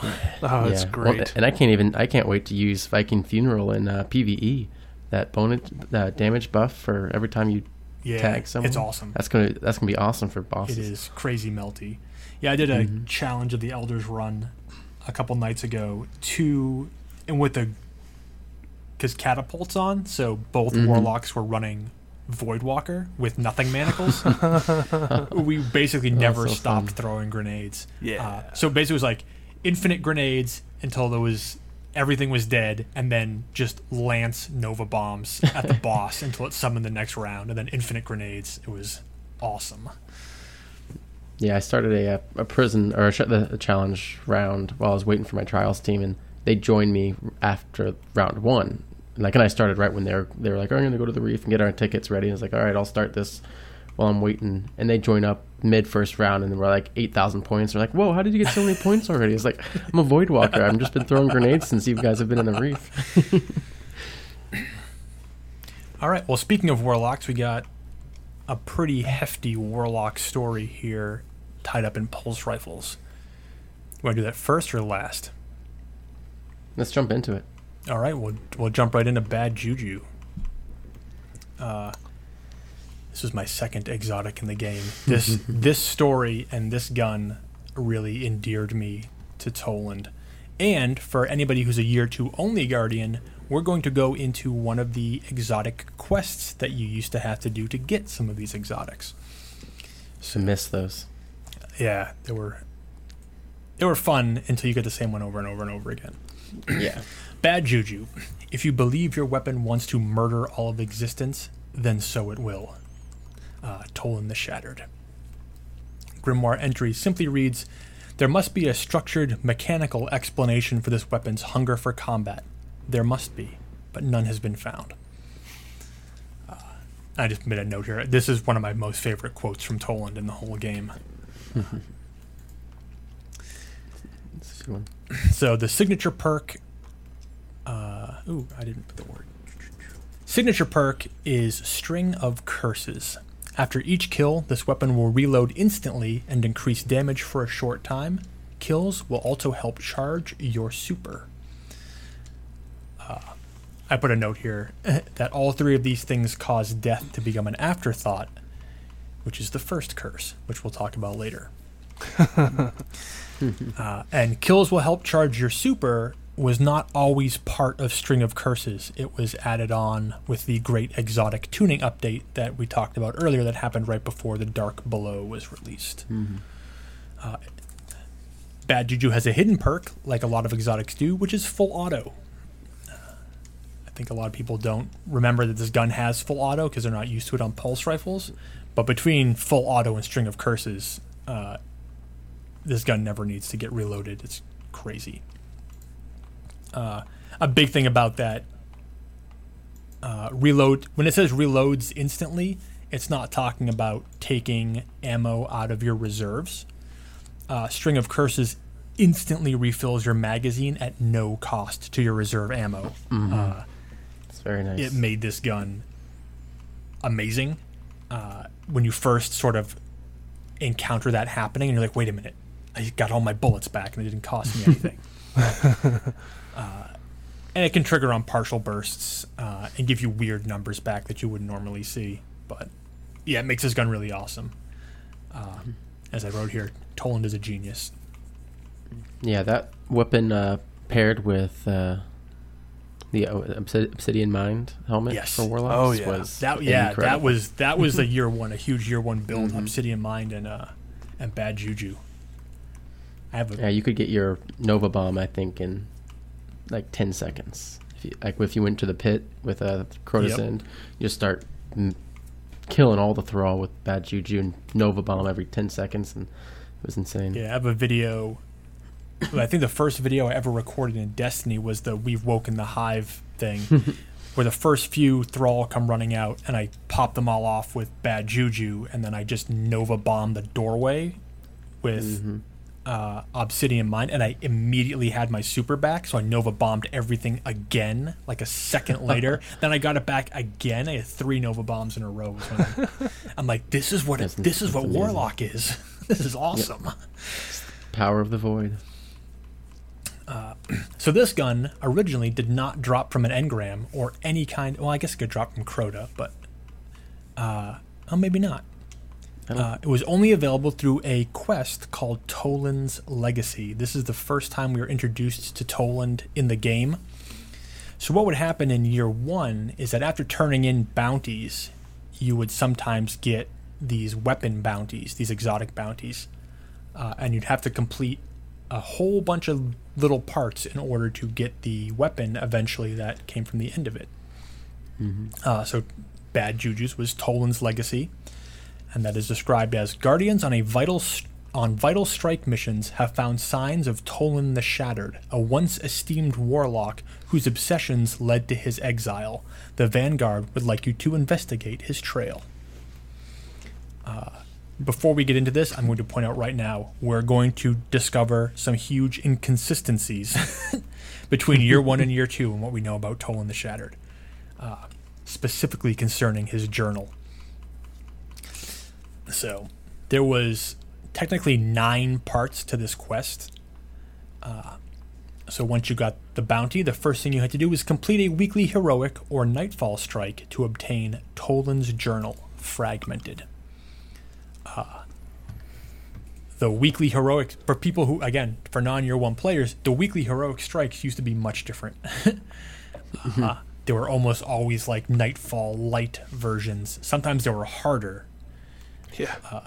They were And usually no harder because they didn't matchmaking. have the burns. Yeah, no matchmaking either. So, yeah, the weekly heroic used to be... So, completing a weekly heroic or a Nightfall, neither of those were easy tasks in year one. So, when you acquire Toland's journal Fragmented, it reads, "The journals of Toland have been sought after by the warlocks in the tower for many generations." And I point out, what does the word generations mean? Yeah, And the guardians context don't of make guardian Guardians, babies? Yeah. No, yeah. Guardians are immortal. And even before that, people lived for 300 years. So what does... And this is interesting because... So a generation is generally considered to be a pretty long period of time. So this places the new Guardian Age many generations after the City Age, where Toland was sort of in prominence. And that's a much, much longer timeline than we sort of believed the game to be occurring in. Yeah, how long would that mean that Eris was stuck in? Yeah, exactly. So Grows that's in, like- so that's a weird wording. I mean, again, we could be stumbling. This is gonna happen a lot with these quests, and this would be a reason why they were removed from the game because they conflict directly with what we know now. Well, here we go again. So you bring the journal. Step 2: bring the journal to Ikora Ray to obtain Toland's journal Fragmented. When you talk to Ikora Ray, she says, "This journal has been missing for centuries." What? It is completely out of whack with the timeline we know. Centuries. There were centuries between Toland's exile and the current new Guardian Age. That's... Maybe he lost his journal long before he was. They started a Exiled. new one? He must have started... Well, he can't because he gives his journal to Eris Right. True. when they go down into the pit. So he still has it at that... Was Eris down there for centuries? Was it lost with her? Yeah, 'cause Crota was on the moon for centuries. I mean, the fact that all these pages are everywhere, it's like, I just imagine like Toland gleefully tearing pages out as he travels the universe, just like leaving them everywhere. Somebody will find these. So Toland's journal Fragmented reads, "Toland obsessed over the power of the Traveler and the secrets of the darkness. His quest took him into enemy strongholds throughout the inner solar system. Search for more fragments there." I hate this. Yeah. As far as we know, Toland was not obsessed with the power of the Traveler. He was obsessed with the Hive. So that's weird. Well, it says, and the secrets of the darkness. So maybe it's just, I don't know. Because I've always seen it as Toland being obsessed with power and the knowledge of power. And so maybe it started with the power of the Traveler and not recognizing this amazing power right in front of him. And then that led to, the darkness and finding more power there. And then took him into enemy strongholds. Like we know his passion for, we get a lot of transcripts of his thoughts during the fire team with Eris, and knowing that his thirst for that power of this death song. Yeah. And so maybe that, could just be kind of the path that he was on. So yeah, I mean, I'm willing to accept it. I'm certainly. We also don't know if this happens before or after his exile. So, and this step, again, steps that year one Guardians will never have to experience. Complete 25 additional strikes to obtain Toland's journal encrypted. Yeah. Although I would say I'd rather do that step than farm 10 random materials from said planet to grab my exotic sword. Good call. Yeah, absolutely. I agree. At least completing 25 strikes was playing the game. Hey, and So- if you had to do 25 strikes now, you'd use 3 coins and you'd get 3 more exotics out of it. Exactly. Well, the Nightfalls counted as 3, and weekly and heroic strikes counted as 2. So, Yeah. but still, it's a lot of strikes. I did Yeah. the Sepkus Prime strike a lot. Toland's journal Yeah. encrypted, which reads, the journal's scattered fragments recognize each other. Perhaps Toland always meant for them to be reassembled. Unfortunately, you have no idea how to access the data. This is also, this was one of the other ones, too, that I mentioned. I feel like the quests now, they never address the player or the player's character directly. They never say you. Like, unfortunately, you have no idea. And that's, like, very, like, RPG-ish. So that's language used in a lot of role-playing games. Not necessarily in Destiny. A lot of times it's guardian. So. It's true. That's a good point. So then you run out. You do. That's only step 3, by the way. There's 6 more. So you bring the journal back to Ikora Ray to obtain Toland's journal decrypted. And here we go. Okay. So Ikora Ray says, this journal is encrypted with a formidable cipher that demands the attention of a senior warlock and her ghost. We never find out who that senior warlock is, nor do we know anything about her ghost. The game just tells you that, or Ikora just tells you that. I don't even know that it's her. And that returns to you Toland's journal decrypted. Among other secrets, this journal contains the pattern of a weapon forged in Toland's madness. The gunsmith may be able to make use of it. Be cautious, Guardian. Toland was banished for a good reason. Okay, well, thanks, Toland. And also, we don't know who this description is coming from. Apparently, like, this description is coming from this senior warlock, and I have to imagine that anybody, and it's senior. Does senior mean, like, we don't know warlocks have ranks, like what senior really means, other than Vanguard and not Vanguard. But it seems like this senior warlock may have known Toland directly, or at least known who he was, given the use of the word madness and that she knows he was banished for a good reason. Right. So you bring the journal to the gunsmith, and you get a black market coupon. All right. Silly things that happen to Destiny Year 1. Here we go. If you want to go through with this, I hope you are stronger than Toland. Bring me a darkness-marked weapon frame from Zur. Take this coupon to him. No doubt he'll expect payment for his trouble. I'll send the journal back to Ikora Ray so it can be contained. No! God damn it. So I'd like to point out, at this point, We had it! Did we just sell Toland's journal for a coupon? For a coupon. This confirms that Zur accepts coupons, apparently. I'm waiting for double coupon Zur's Day.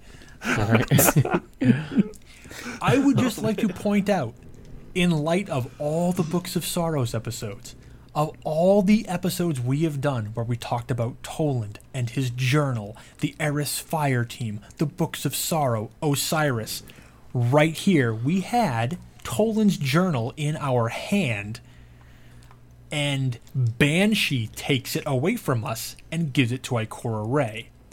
I would like to point out now that the Warlocks have a complete copy of Toland's journal. Way back here in Year 1. Like, Look, I already said one thing that X-Ray's going to have to bleep, so if you want to... Do it's it. okay. I don't care. It's okay. I'm with everything that Banshee does for us, I don't feel the need to use abrasive language towards him. And he'll probably just going to forget about it anyway the next time he gets his mind wiped. But this is a jerk move, Banshee. Wow.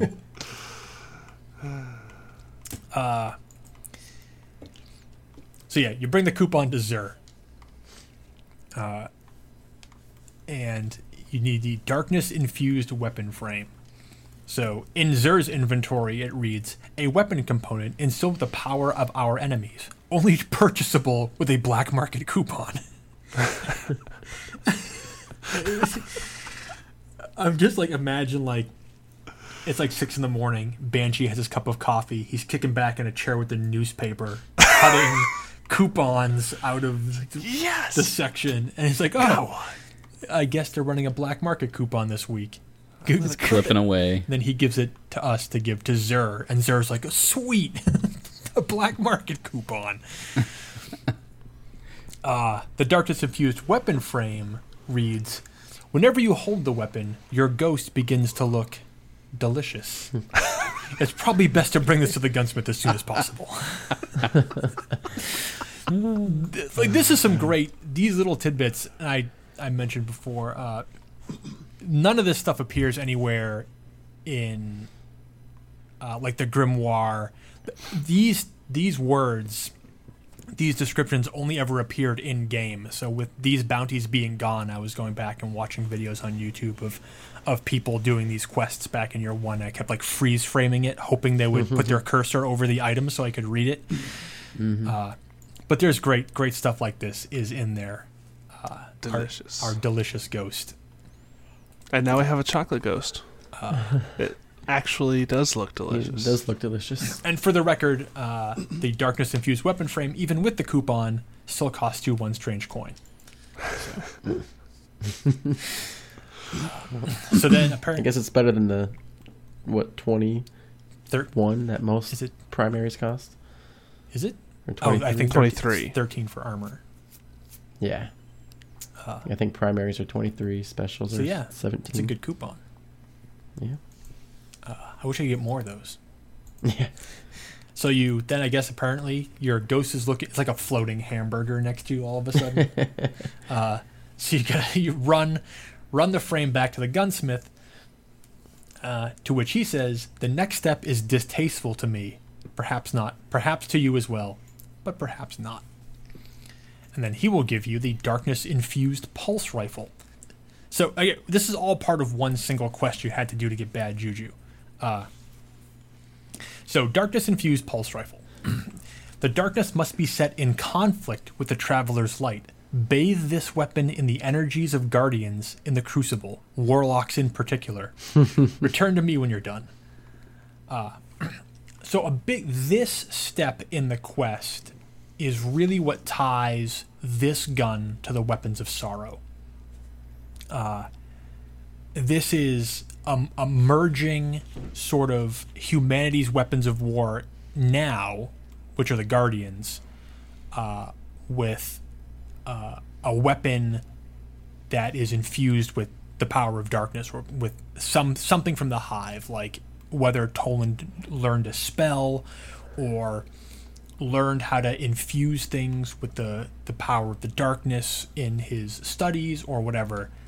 That's what we're coming across here. This merging of the darkness and the light in a weapon to create what we believe to be a weapon of sorrow.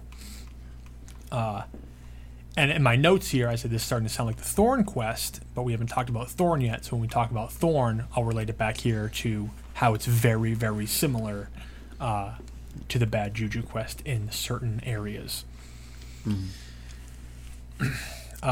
So yeah, then you need to go into the Crucible and earn 10,000 points to get the Sated Pulse Rifle.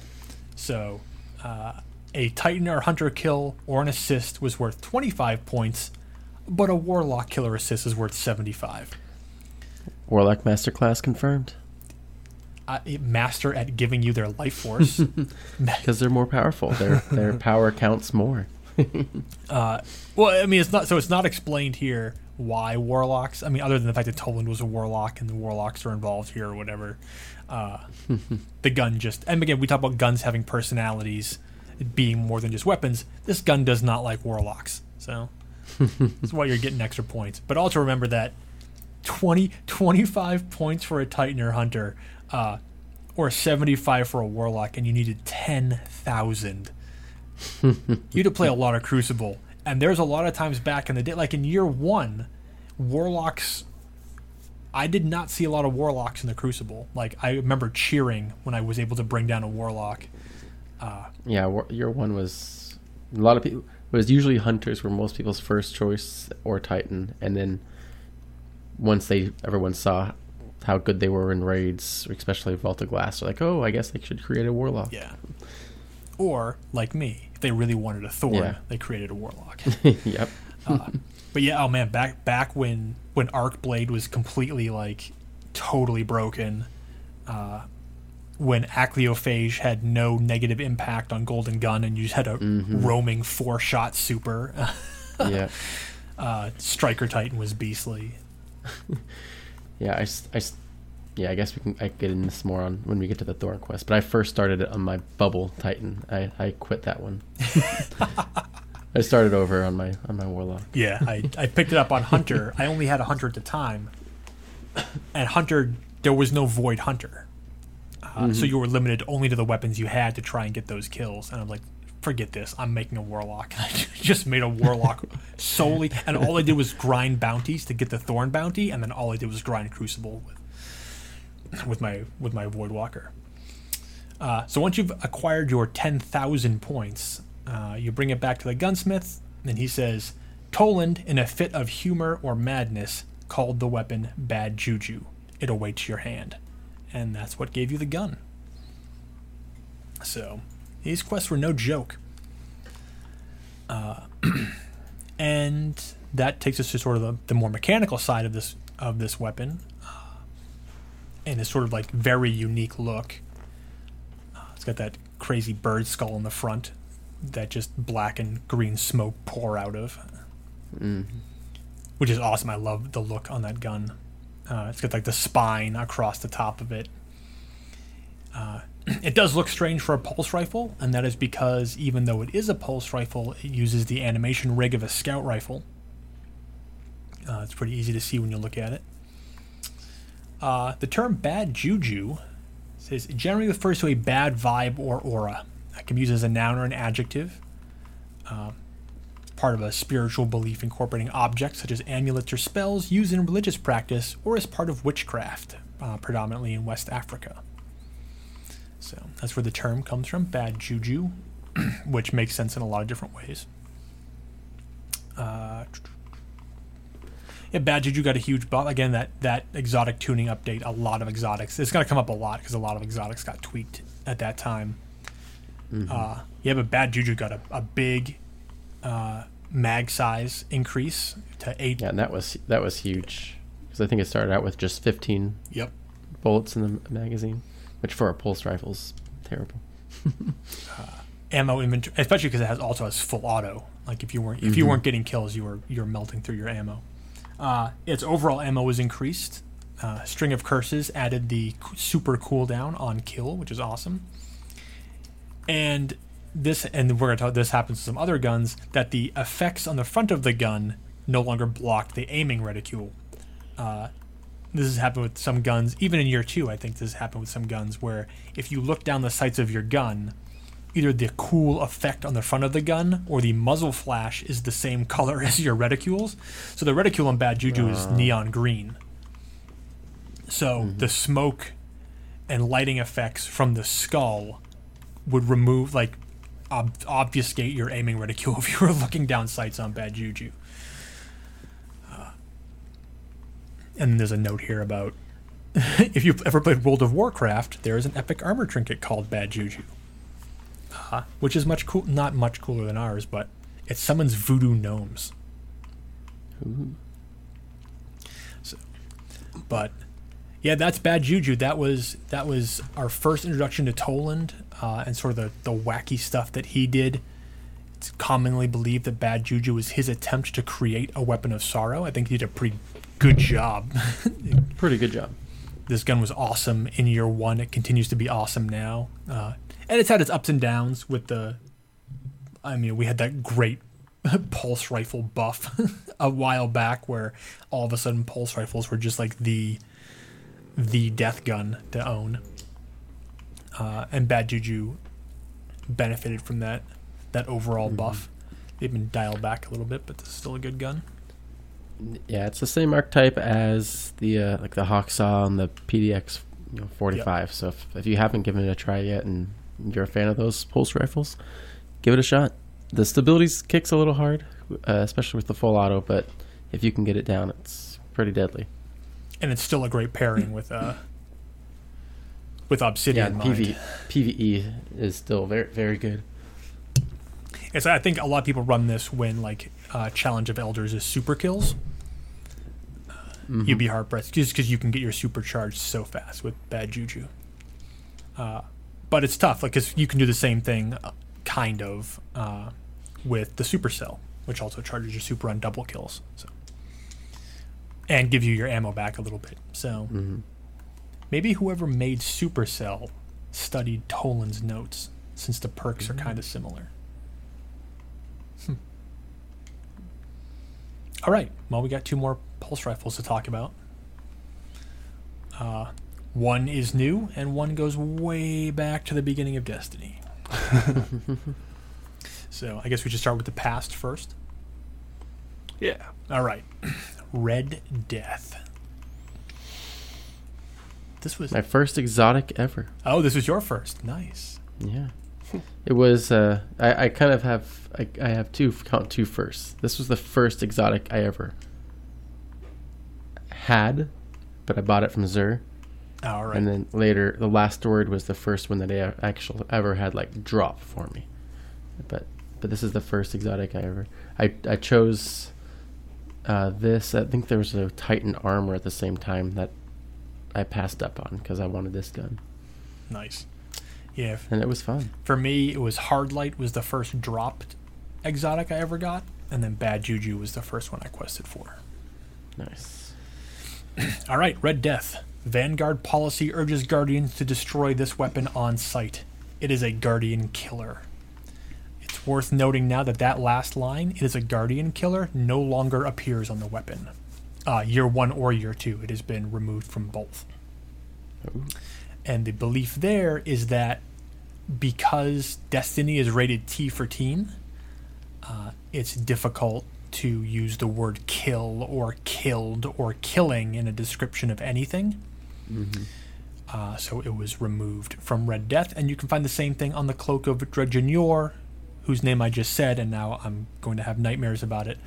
It was removed from his cloak as well, in reference to Pahanin, who we will talk about at some point in this show, or on the course of this topic. Grimoire, Red Death. Only rumors tell of the mad guardian who fashioned this butcher's tool, but its power is undeniable, and fear is a formidable weapon. Yeah, Mad Guardian. So, Mad I Guardian. have my suspicions. Oh, yeah? We do know at least one Guardian who is both mad and a decent weaponsmith. It had some somewhat similar perks too. True. Wait. No, it doesn't. Well, not the. I think the essence of the perk. Like each kill gives you something. Oh, I see what you're saying. So the reference here, for me, the reference here is to Toland. He's Yes. referred to as mad quite often, but Very But he was no butcher. He wasn't malicious like this. And then we're going to get into the history of this weapon, where that still leaves it a little bit obscure, but potential there. So Yeah, I could. The way I saw it was, and this is just my theory, so this is not really anything, but like I could see him kind of crafting it, and then maybe throwing it aside, in his mind not being complete, and then someone else who maybe has that darker motives was able to kind of pick it up and maybe put it to use or something like that. But I definitely see Tolan-esque traits to the gun, and I just think it's Yeah. such a violent looking weapon. Anyway, signature perk is Red Death. Each kill heals you and speeds up reloads. It's worth noting that this is not a chance like Suros has. This is each kill just immediately starts the shields or health regen process. I use this gun a lot in Vault of Glass, especially during the Oracles phase. Just because when you're defending right side and your partner goes down, the only way to stay alive in year 1 was to have a weapon that was going to heal you, unless you were really, really good. And I just like the weapon that healed me. So, yeah, Red Death was my go-to for Vault of Glass. At least that part of the vault. Has No Quest. It was designed by Frank Capizzuto and Tom Doyle. Oh, yep, there we go. So, in year 1, there wasn't a lot of in-game history to this weapon, but in year 2, they introduced I believe it's an auto rifle, the Red Spectre. Yep. And its flavor text reads, "Rumor has it that Red Death prototypes are circulating in the Crucible once again." But this is going to go against some of the notes we have down. Oh, no. Yeah, well, some of the notes we have down here. So let's jump to those and we'll come back here to Red Spectre. So, originally, way back in like the beta, Tom Doyle described Red Death as, quote, "This is our heavy metal gun. A savage bandit weapon. It provides a look to the world outside the city. This new frontier is harsh and at times cruel." He has another quote that says, "This is a weapon that was taken from a fallen guardian. The new owner had it repainted and modded. The optics were even hacked with new graphics." So that flies in the face of there ever being a prototype. Unless the Guardian who fell was carrying Red Spectre. But if that's the case, then it was probably unlikely that it was Toland. Mm-hmm. Because if Toland was carrying an auto rifle, there was a very high probability that he was carrying the one that he made. Why can't I remember it? I have it equipped. Shadow Price, Price, which I have equipped right now. Yeah, so Toland created Shadow Price. So, but I mean, maybe there's the possibility there that, at some point Shadow Price was lost and somebody, tweaked Shadow Price into Red Spectre, then they got themselves killed, and then some nut job found the Red Spectre and turned it into Red Death. Mm-hmm. They are all the same body type. So that history didn't make itself apparent to us here in year 2. So, and it's weird because if Red Death was a singular weapon that was modified from a Fallen Guardian's weapon, Red Death would be the prototype. We mentioned before, Red Death is one of the few guns that has a bayonet on it. It's also got little skulls and crossbones all over it. It's a fun looking gun.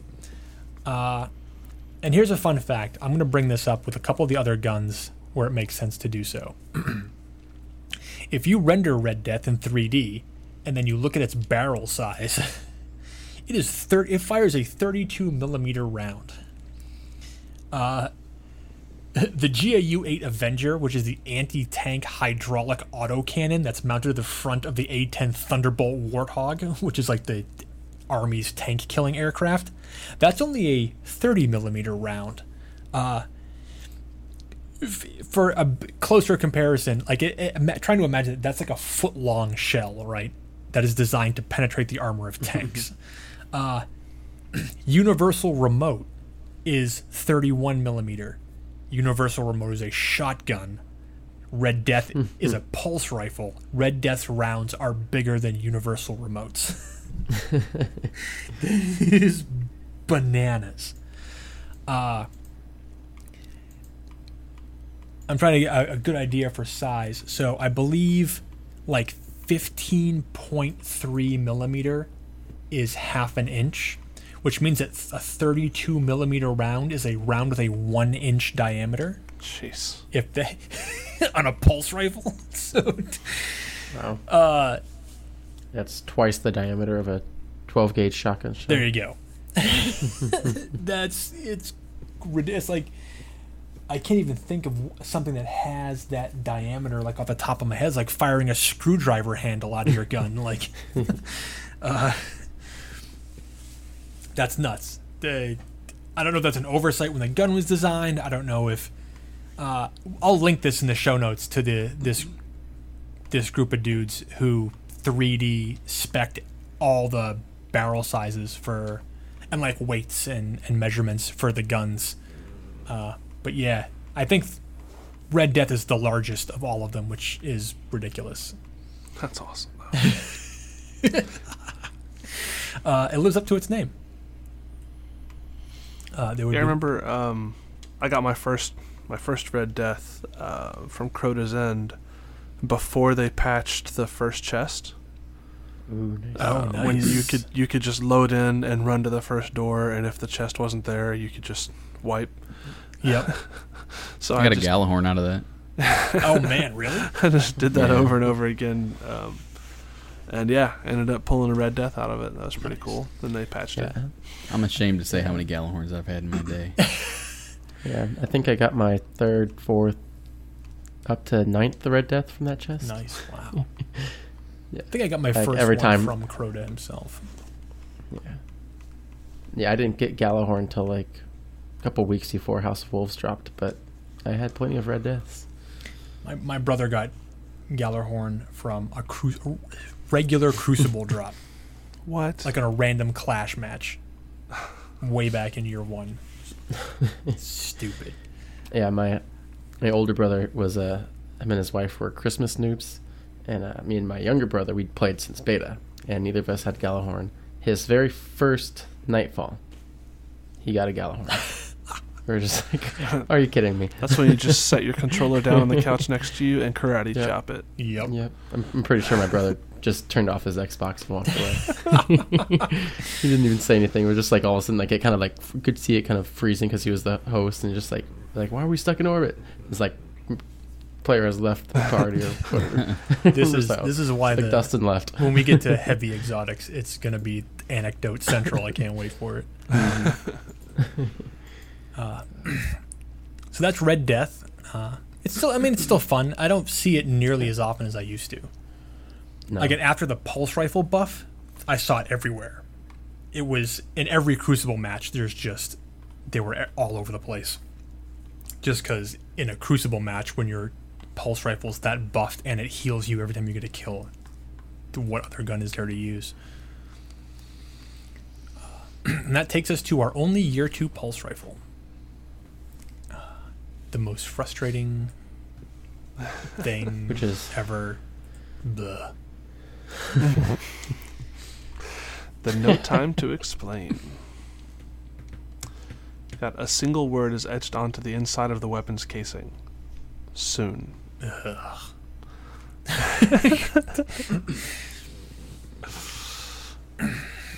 Not soon enough. Not soon enough. Definitely not soon enough.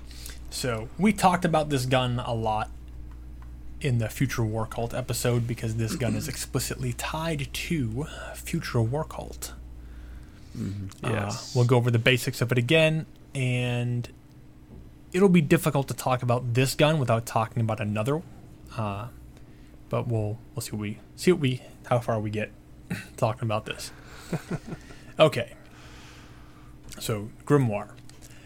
Navarro's timeline analysis indicates the weapon is the fabled Exo Stranger's rifle, enhanced at a future point in this continuity and then sent back to this present. Thalia's timeline analysis indicates the weapon was built by Praedyth, who based it on his own version of the Stranger's rifle and then sent it adrift in a time ripple. Hari's timeline analysis indicates the weapon was built by beings of unidentifiable origin and then arrived here by pure accident. Inashi's timeline analysis indicates the weapon originates from Earth, late Golden Age, and will eventually be lost to time ripples once again, where its systems will degrade and be replaced until our recent past acquires it as the Exo Stranger's rifle. For me, I think it's safe to say the weapon is proving far more fun than we could have hoped. I love the Future War Cult. And I believe that for me is Lakshmi 2. Lakshmi. Yeah. That seems Lakshmi-ish. So it's worth noting that yet this gun's model is the Exo Stranger's rifle, the legendary that we get at the end of the story missions, the vanilla story missions. Year 1. Yeah, year 1. Or story 1. So this is the exotic version of it that was introduced with the Taken King. So, we outlined a lot of this quest when we talked about. The exotic perk is called Rewind Again. Precision hits are immediately returned to the magazine. Then the quest is Not Forged in Light, which we covered in depth last episode. And it picks up immediately after the opening quest, Paradox, ends. So I've included all the text for this mission here. I'm not sure if we read all these. I think we did. If not all of them, then almost all of them. Yeah. We went through so much of this. Yeah. So, and this is hunting down the Taken Minotaur to get the simulation core, then going and killing Atheon, then going to the Twilight Gap, then going to get Anna Bray's ring, going to the Black Garden to get Pujari's ring, which isn't really Pujari's ring. Anna Bray's bracelet and Pujari's ring. And then the overall conclusion, and then I believe our work is over. For now, Praetor's files have been unspooled, their data undone. A weapon transmatted from some time and place, and specifically for you. Someone has taken notice of our actions, Guardian. And that is the Stranger. Exo Stranger. This is a decent gun. I think I used it in Challenge of Elders. It's funny how Challenge of Elders has really become like a testing ground for exotics you don't normally use. It just throws enemies at you. Yeah. Oh, it's because it was Precision Kills and Juggler, I believe. Oh, yeah. So the Rewind Again perk basically negates Juggler as long as you can get the Precision Kills, which you're trying to get anyway. Right. Yeah, that's pretty much perfect for this gun. Yeah. Which is good. This gun needs some love. Yeah. Well, this is one of those other guns originally that the aiming reticule is yellow, which means that the muzzle flash from the gun obscured the reticule when you were aiming down sights, and that has been tweaked. Yeah. So, but if you're familiar with the Stranger's Rifle, other than the exotic perk, you will be familiar with this gun. So it's also worth under. I don't know if we should talk about it now. There's a scout rifle that also uses this model. But we could probably just talk about that when we talk about scouts. Works for me. So that gives us a lovely 2 hours of talking about auto rifles and pulse rifles. Next episode we'll be talking about scouts and hand cannons. I feel like that's going to run a little longer than 2 hours. A little longer. But it'll be good. I'm a huge scout rifle fan, so I'm really looking forward to talking about scouts. Yep, I'm a huge hand cannon fan, so I'm excited to talk about that one. And I think we all know what's going to have to end up getting discussed in exotic hand cannons. But I don't know what you're talking about. Next time for that one. And get ready for more. Again, if you weren't familiar with some of these year one weapons quests, where there's a couple more we need to go through. And man, Thorn. Jeez. But there's some other good ones here. Especially in scouts too. We got some hilarious inconsistencies we'll talk about in scout rifles. And some complete. It's funny how I feel like scout rifles were such a neglected weapon class in vanilla. Yeah. But now there are just some beastly scout rifles in the game. Year 2 really brought in some great exotic scouts.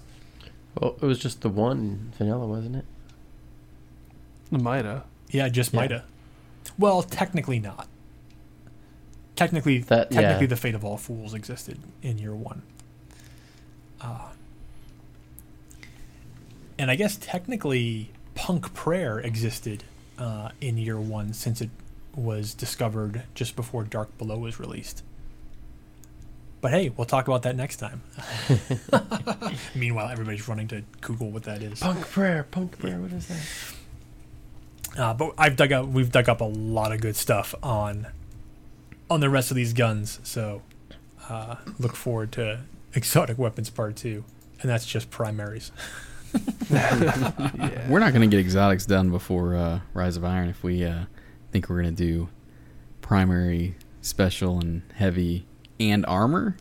Oh my god! Yeah, there's so much armor too. Oh man. Oh my god! What is this? Let's see, how many weeks do we have? Maybe armor we can break down by class or something. Yeah, we'll have to do class probably. Yeah. So these notes are up to 30 pages. The good news is warlocks don't have boots, so. Oh, do do do do. It's 30 pages, and we just, I think, have the armor listed. We don't have any information on it, really. Well, not even all this is done yet either. Oh, that's right. I still got Better get to cracking. We Yeah. got till Thursday. I got a little bit of stuff to fill in on shotgun. Just because I'm not a shotgun person, I just did them last. I mean, we could probably do an entire 3-hour episode just talking about like crazy stuff we did in year 1 with the heavies. Like, I mean, the Thunderlord notes by themselves are 2.5 pages. Oh man, Thunderlord. Thunderlord is so good. I'm still waiting for Solar Lord, Oh yeah, that was in the Fire Lord. that video. Mm-hmm. All We'll right. see. Well, this has been awesome. And I know we mentioned this on the last episode, so 2 weeks ago, that we broke 500,000 downloads. Guess what? What? We've had like 50,000 since then. What? Yeah. It's just I feel like there's one person who's just got like somebody's like an hacking, IP yes. switcher, and they just keep downloading our show over and over again or something. It has to be. It has to be. It's probably It's great. Kex. I look at that number and I'm like, man, who is Right. And I feel like the weeks we skip, yeah, like we like for Father's Day, we weren't on. I'm like, oh man, we're gonna take a hit on our stats, and our little, our little graph that shows how, what we get is gonna drop down, and man, people just keep downloading stuff. And it's like it's weird. It's amazing. Our listeners are awesome, and I love them. And no more 1-star ratings, please.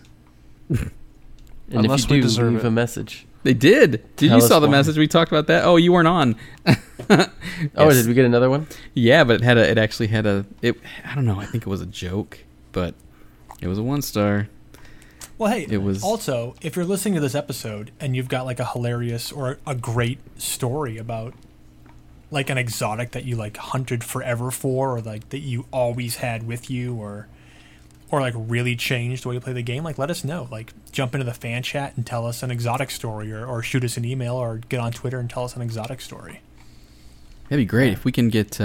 We should have this episode out on Tuesday. So if you're listening to this on Tuesday and Wednesday, you can get us a message somehow before we try to record on Thursday. Maybe we'll make sure it's about. What do we say? Scouts and hand Scouts cannons. and hand cannons. Yeah, maybe we'll if there's a good one, we'll share it for sure. Or even pulses and autos, like just Yeah. to cover this one. Yeah, like if you got a great story about an exotic primary, shoot it over to us, or anything. We'll back up the other one. We'll save the other ones for the other episodes. But I feel like everybody's got a great story about an exotic they really fell in love with. And there's a reason why like people hunt these things incessantly. Like Yeah. collecting them all is a big deal.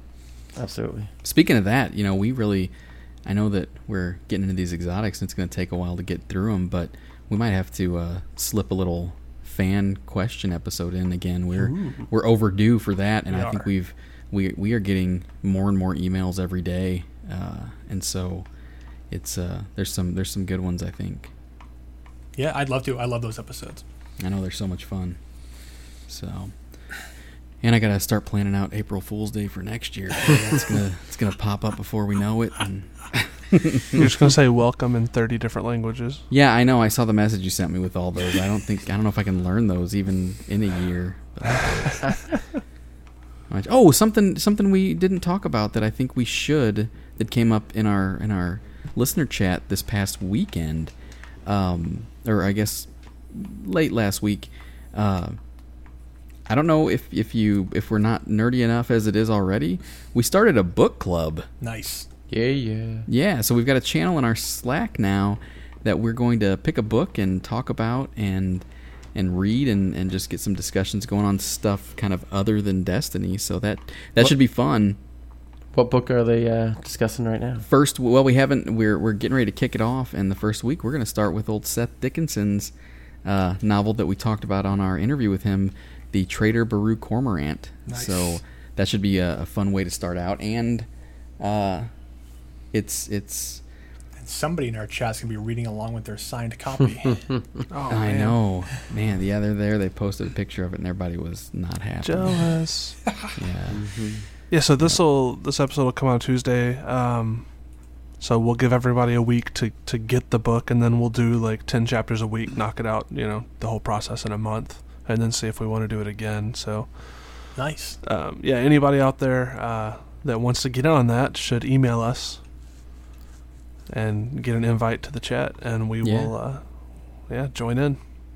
Yeah, destinyghoststories@gmail.com, and even if you don't want to discuss the lore or anything else, you can get in there just for the new book club we're trying to get going a little The bit. book club and the shenanigans. Oh, and Yep. we were having a PvP tournament too with our Slack, yeah, right? that's right. Man, there's so and much a stuff raid out. race. Yeah. Ugh, I can't even keep track of all this stuff anymore. I saw Zane posting about that. Nice. Yeah. Yeah, so Yeah, we've got lots a going on. good PvP group throwing together some fun stuff. So, yeah, if you want to jump in on that, hit us up. Cool. Otherwise, stay tuned for some more fun episodes coming up. Yep. And you it should know it's be coming. Hand cannon. Hand cannons are coming. hand Yep. cannon. If you're still lost, go look up what the exotic hand cannons are, and hopefully that answers it. No, don't look at any of them. Never Don't equip get any your of hopes them up. either. Never unequip your Fatebringer and come in fresh.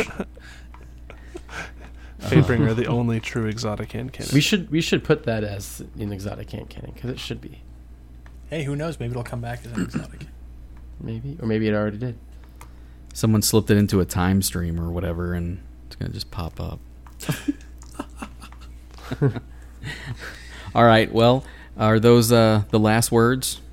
Oh, that hurt me. That hurt me. Wow. I know. I almost puked a little just saying it. But Destiny That's dad it. jokes. we're done. You don't we're out want of you don't want here. to leave us with a string of curses.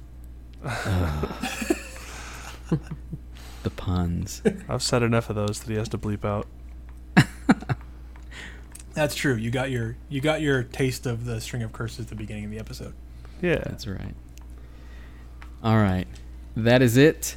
We're done with this episode. Exotic Weapons Part 1. In the books. On the In the books. books. On the books. Should make some people happy. Thanks for joining us. Thanks. We will see you next time.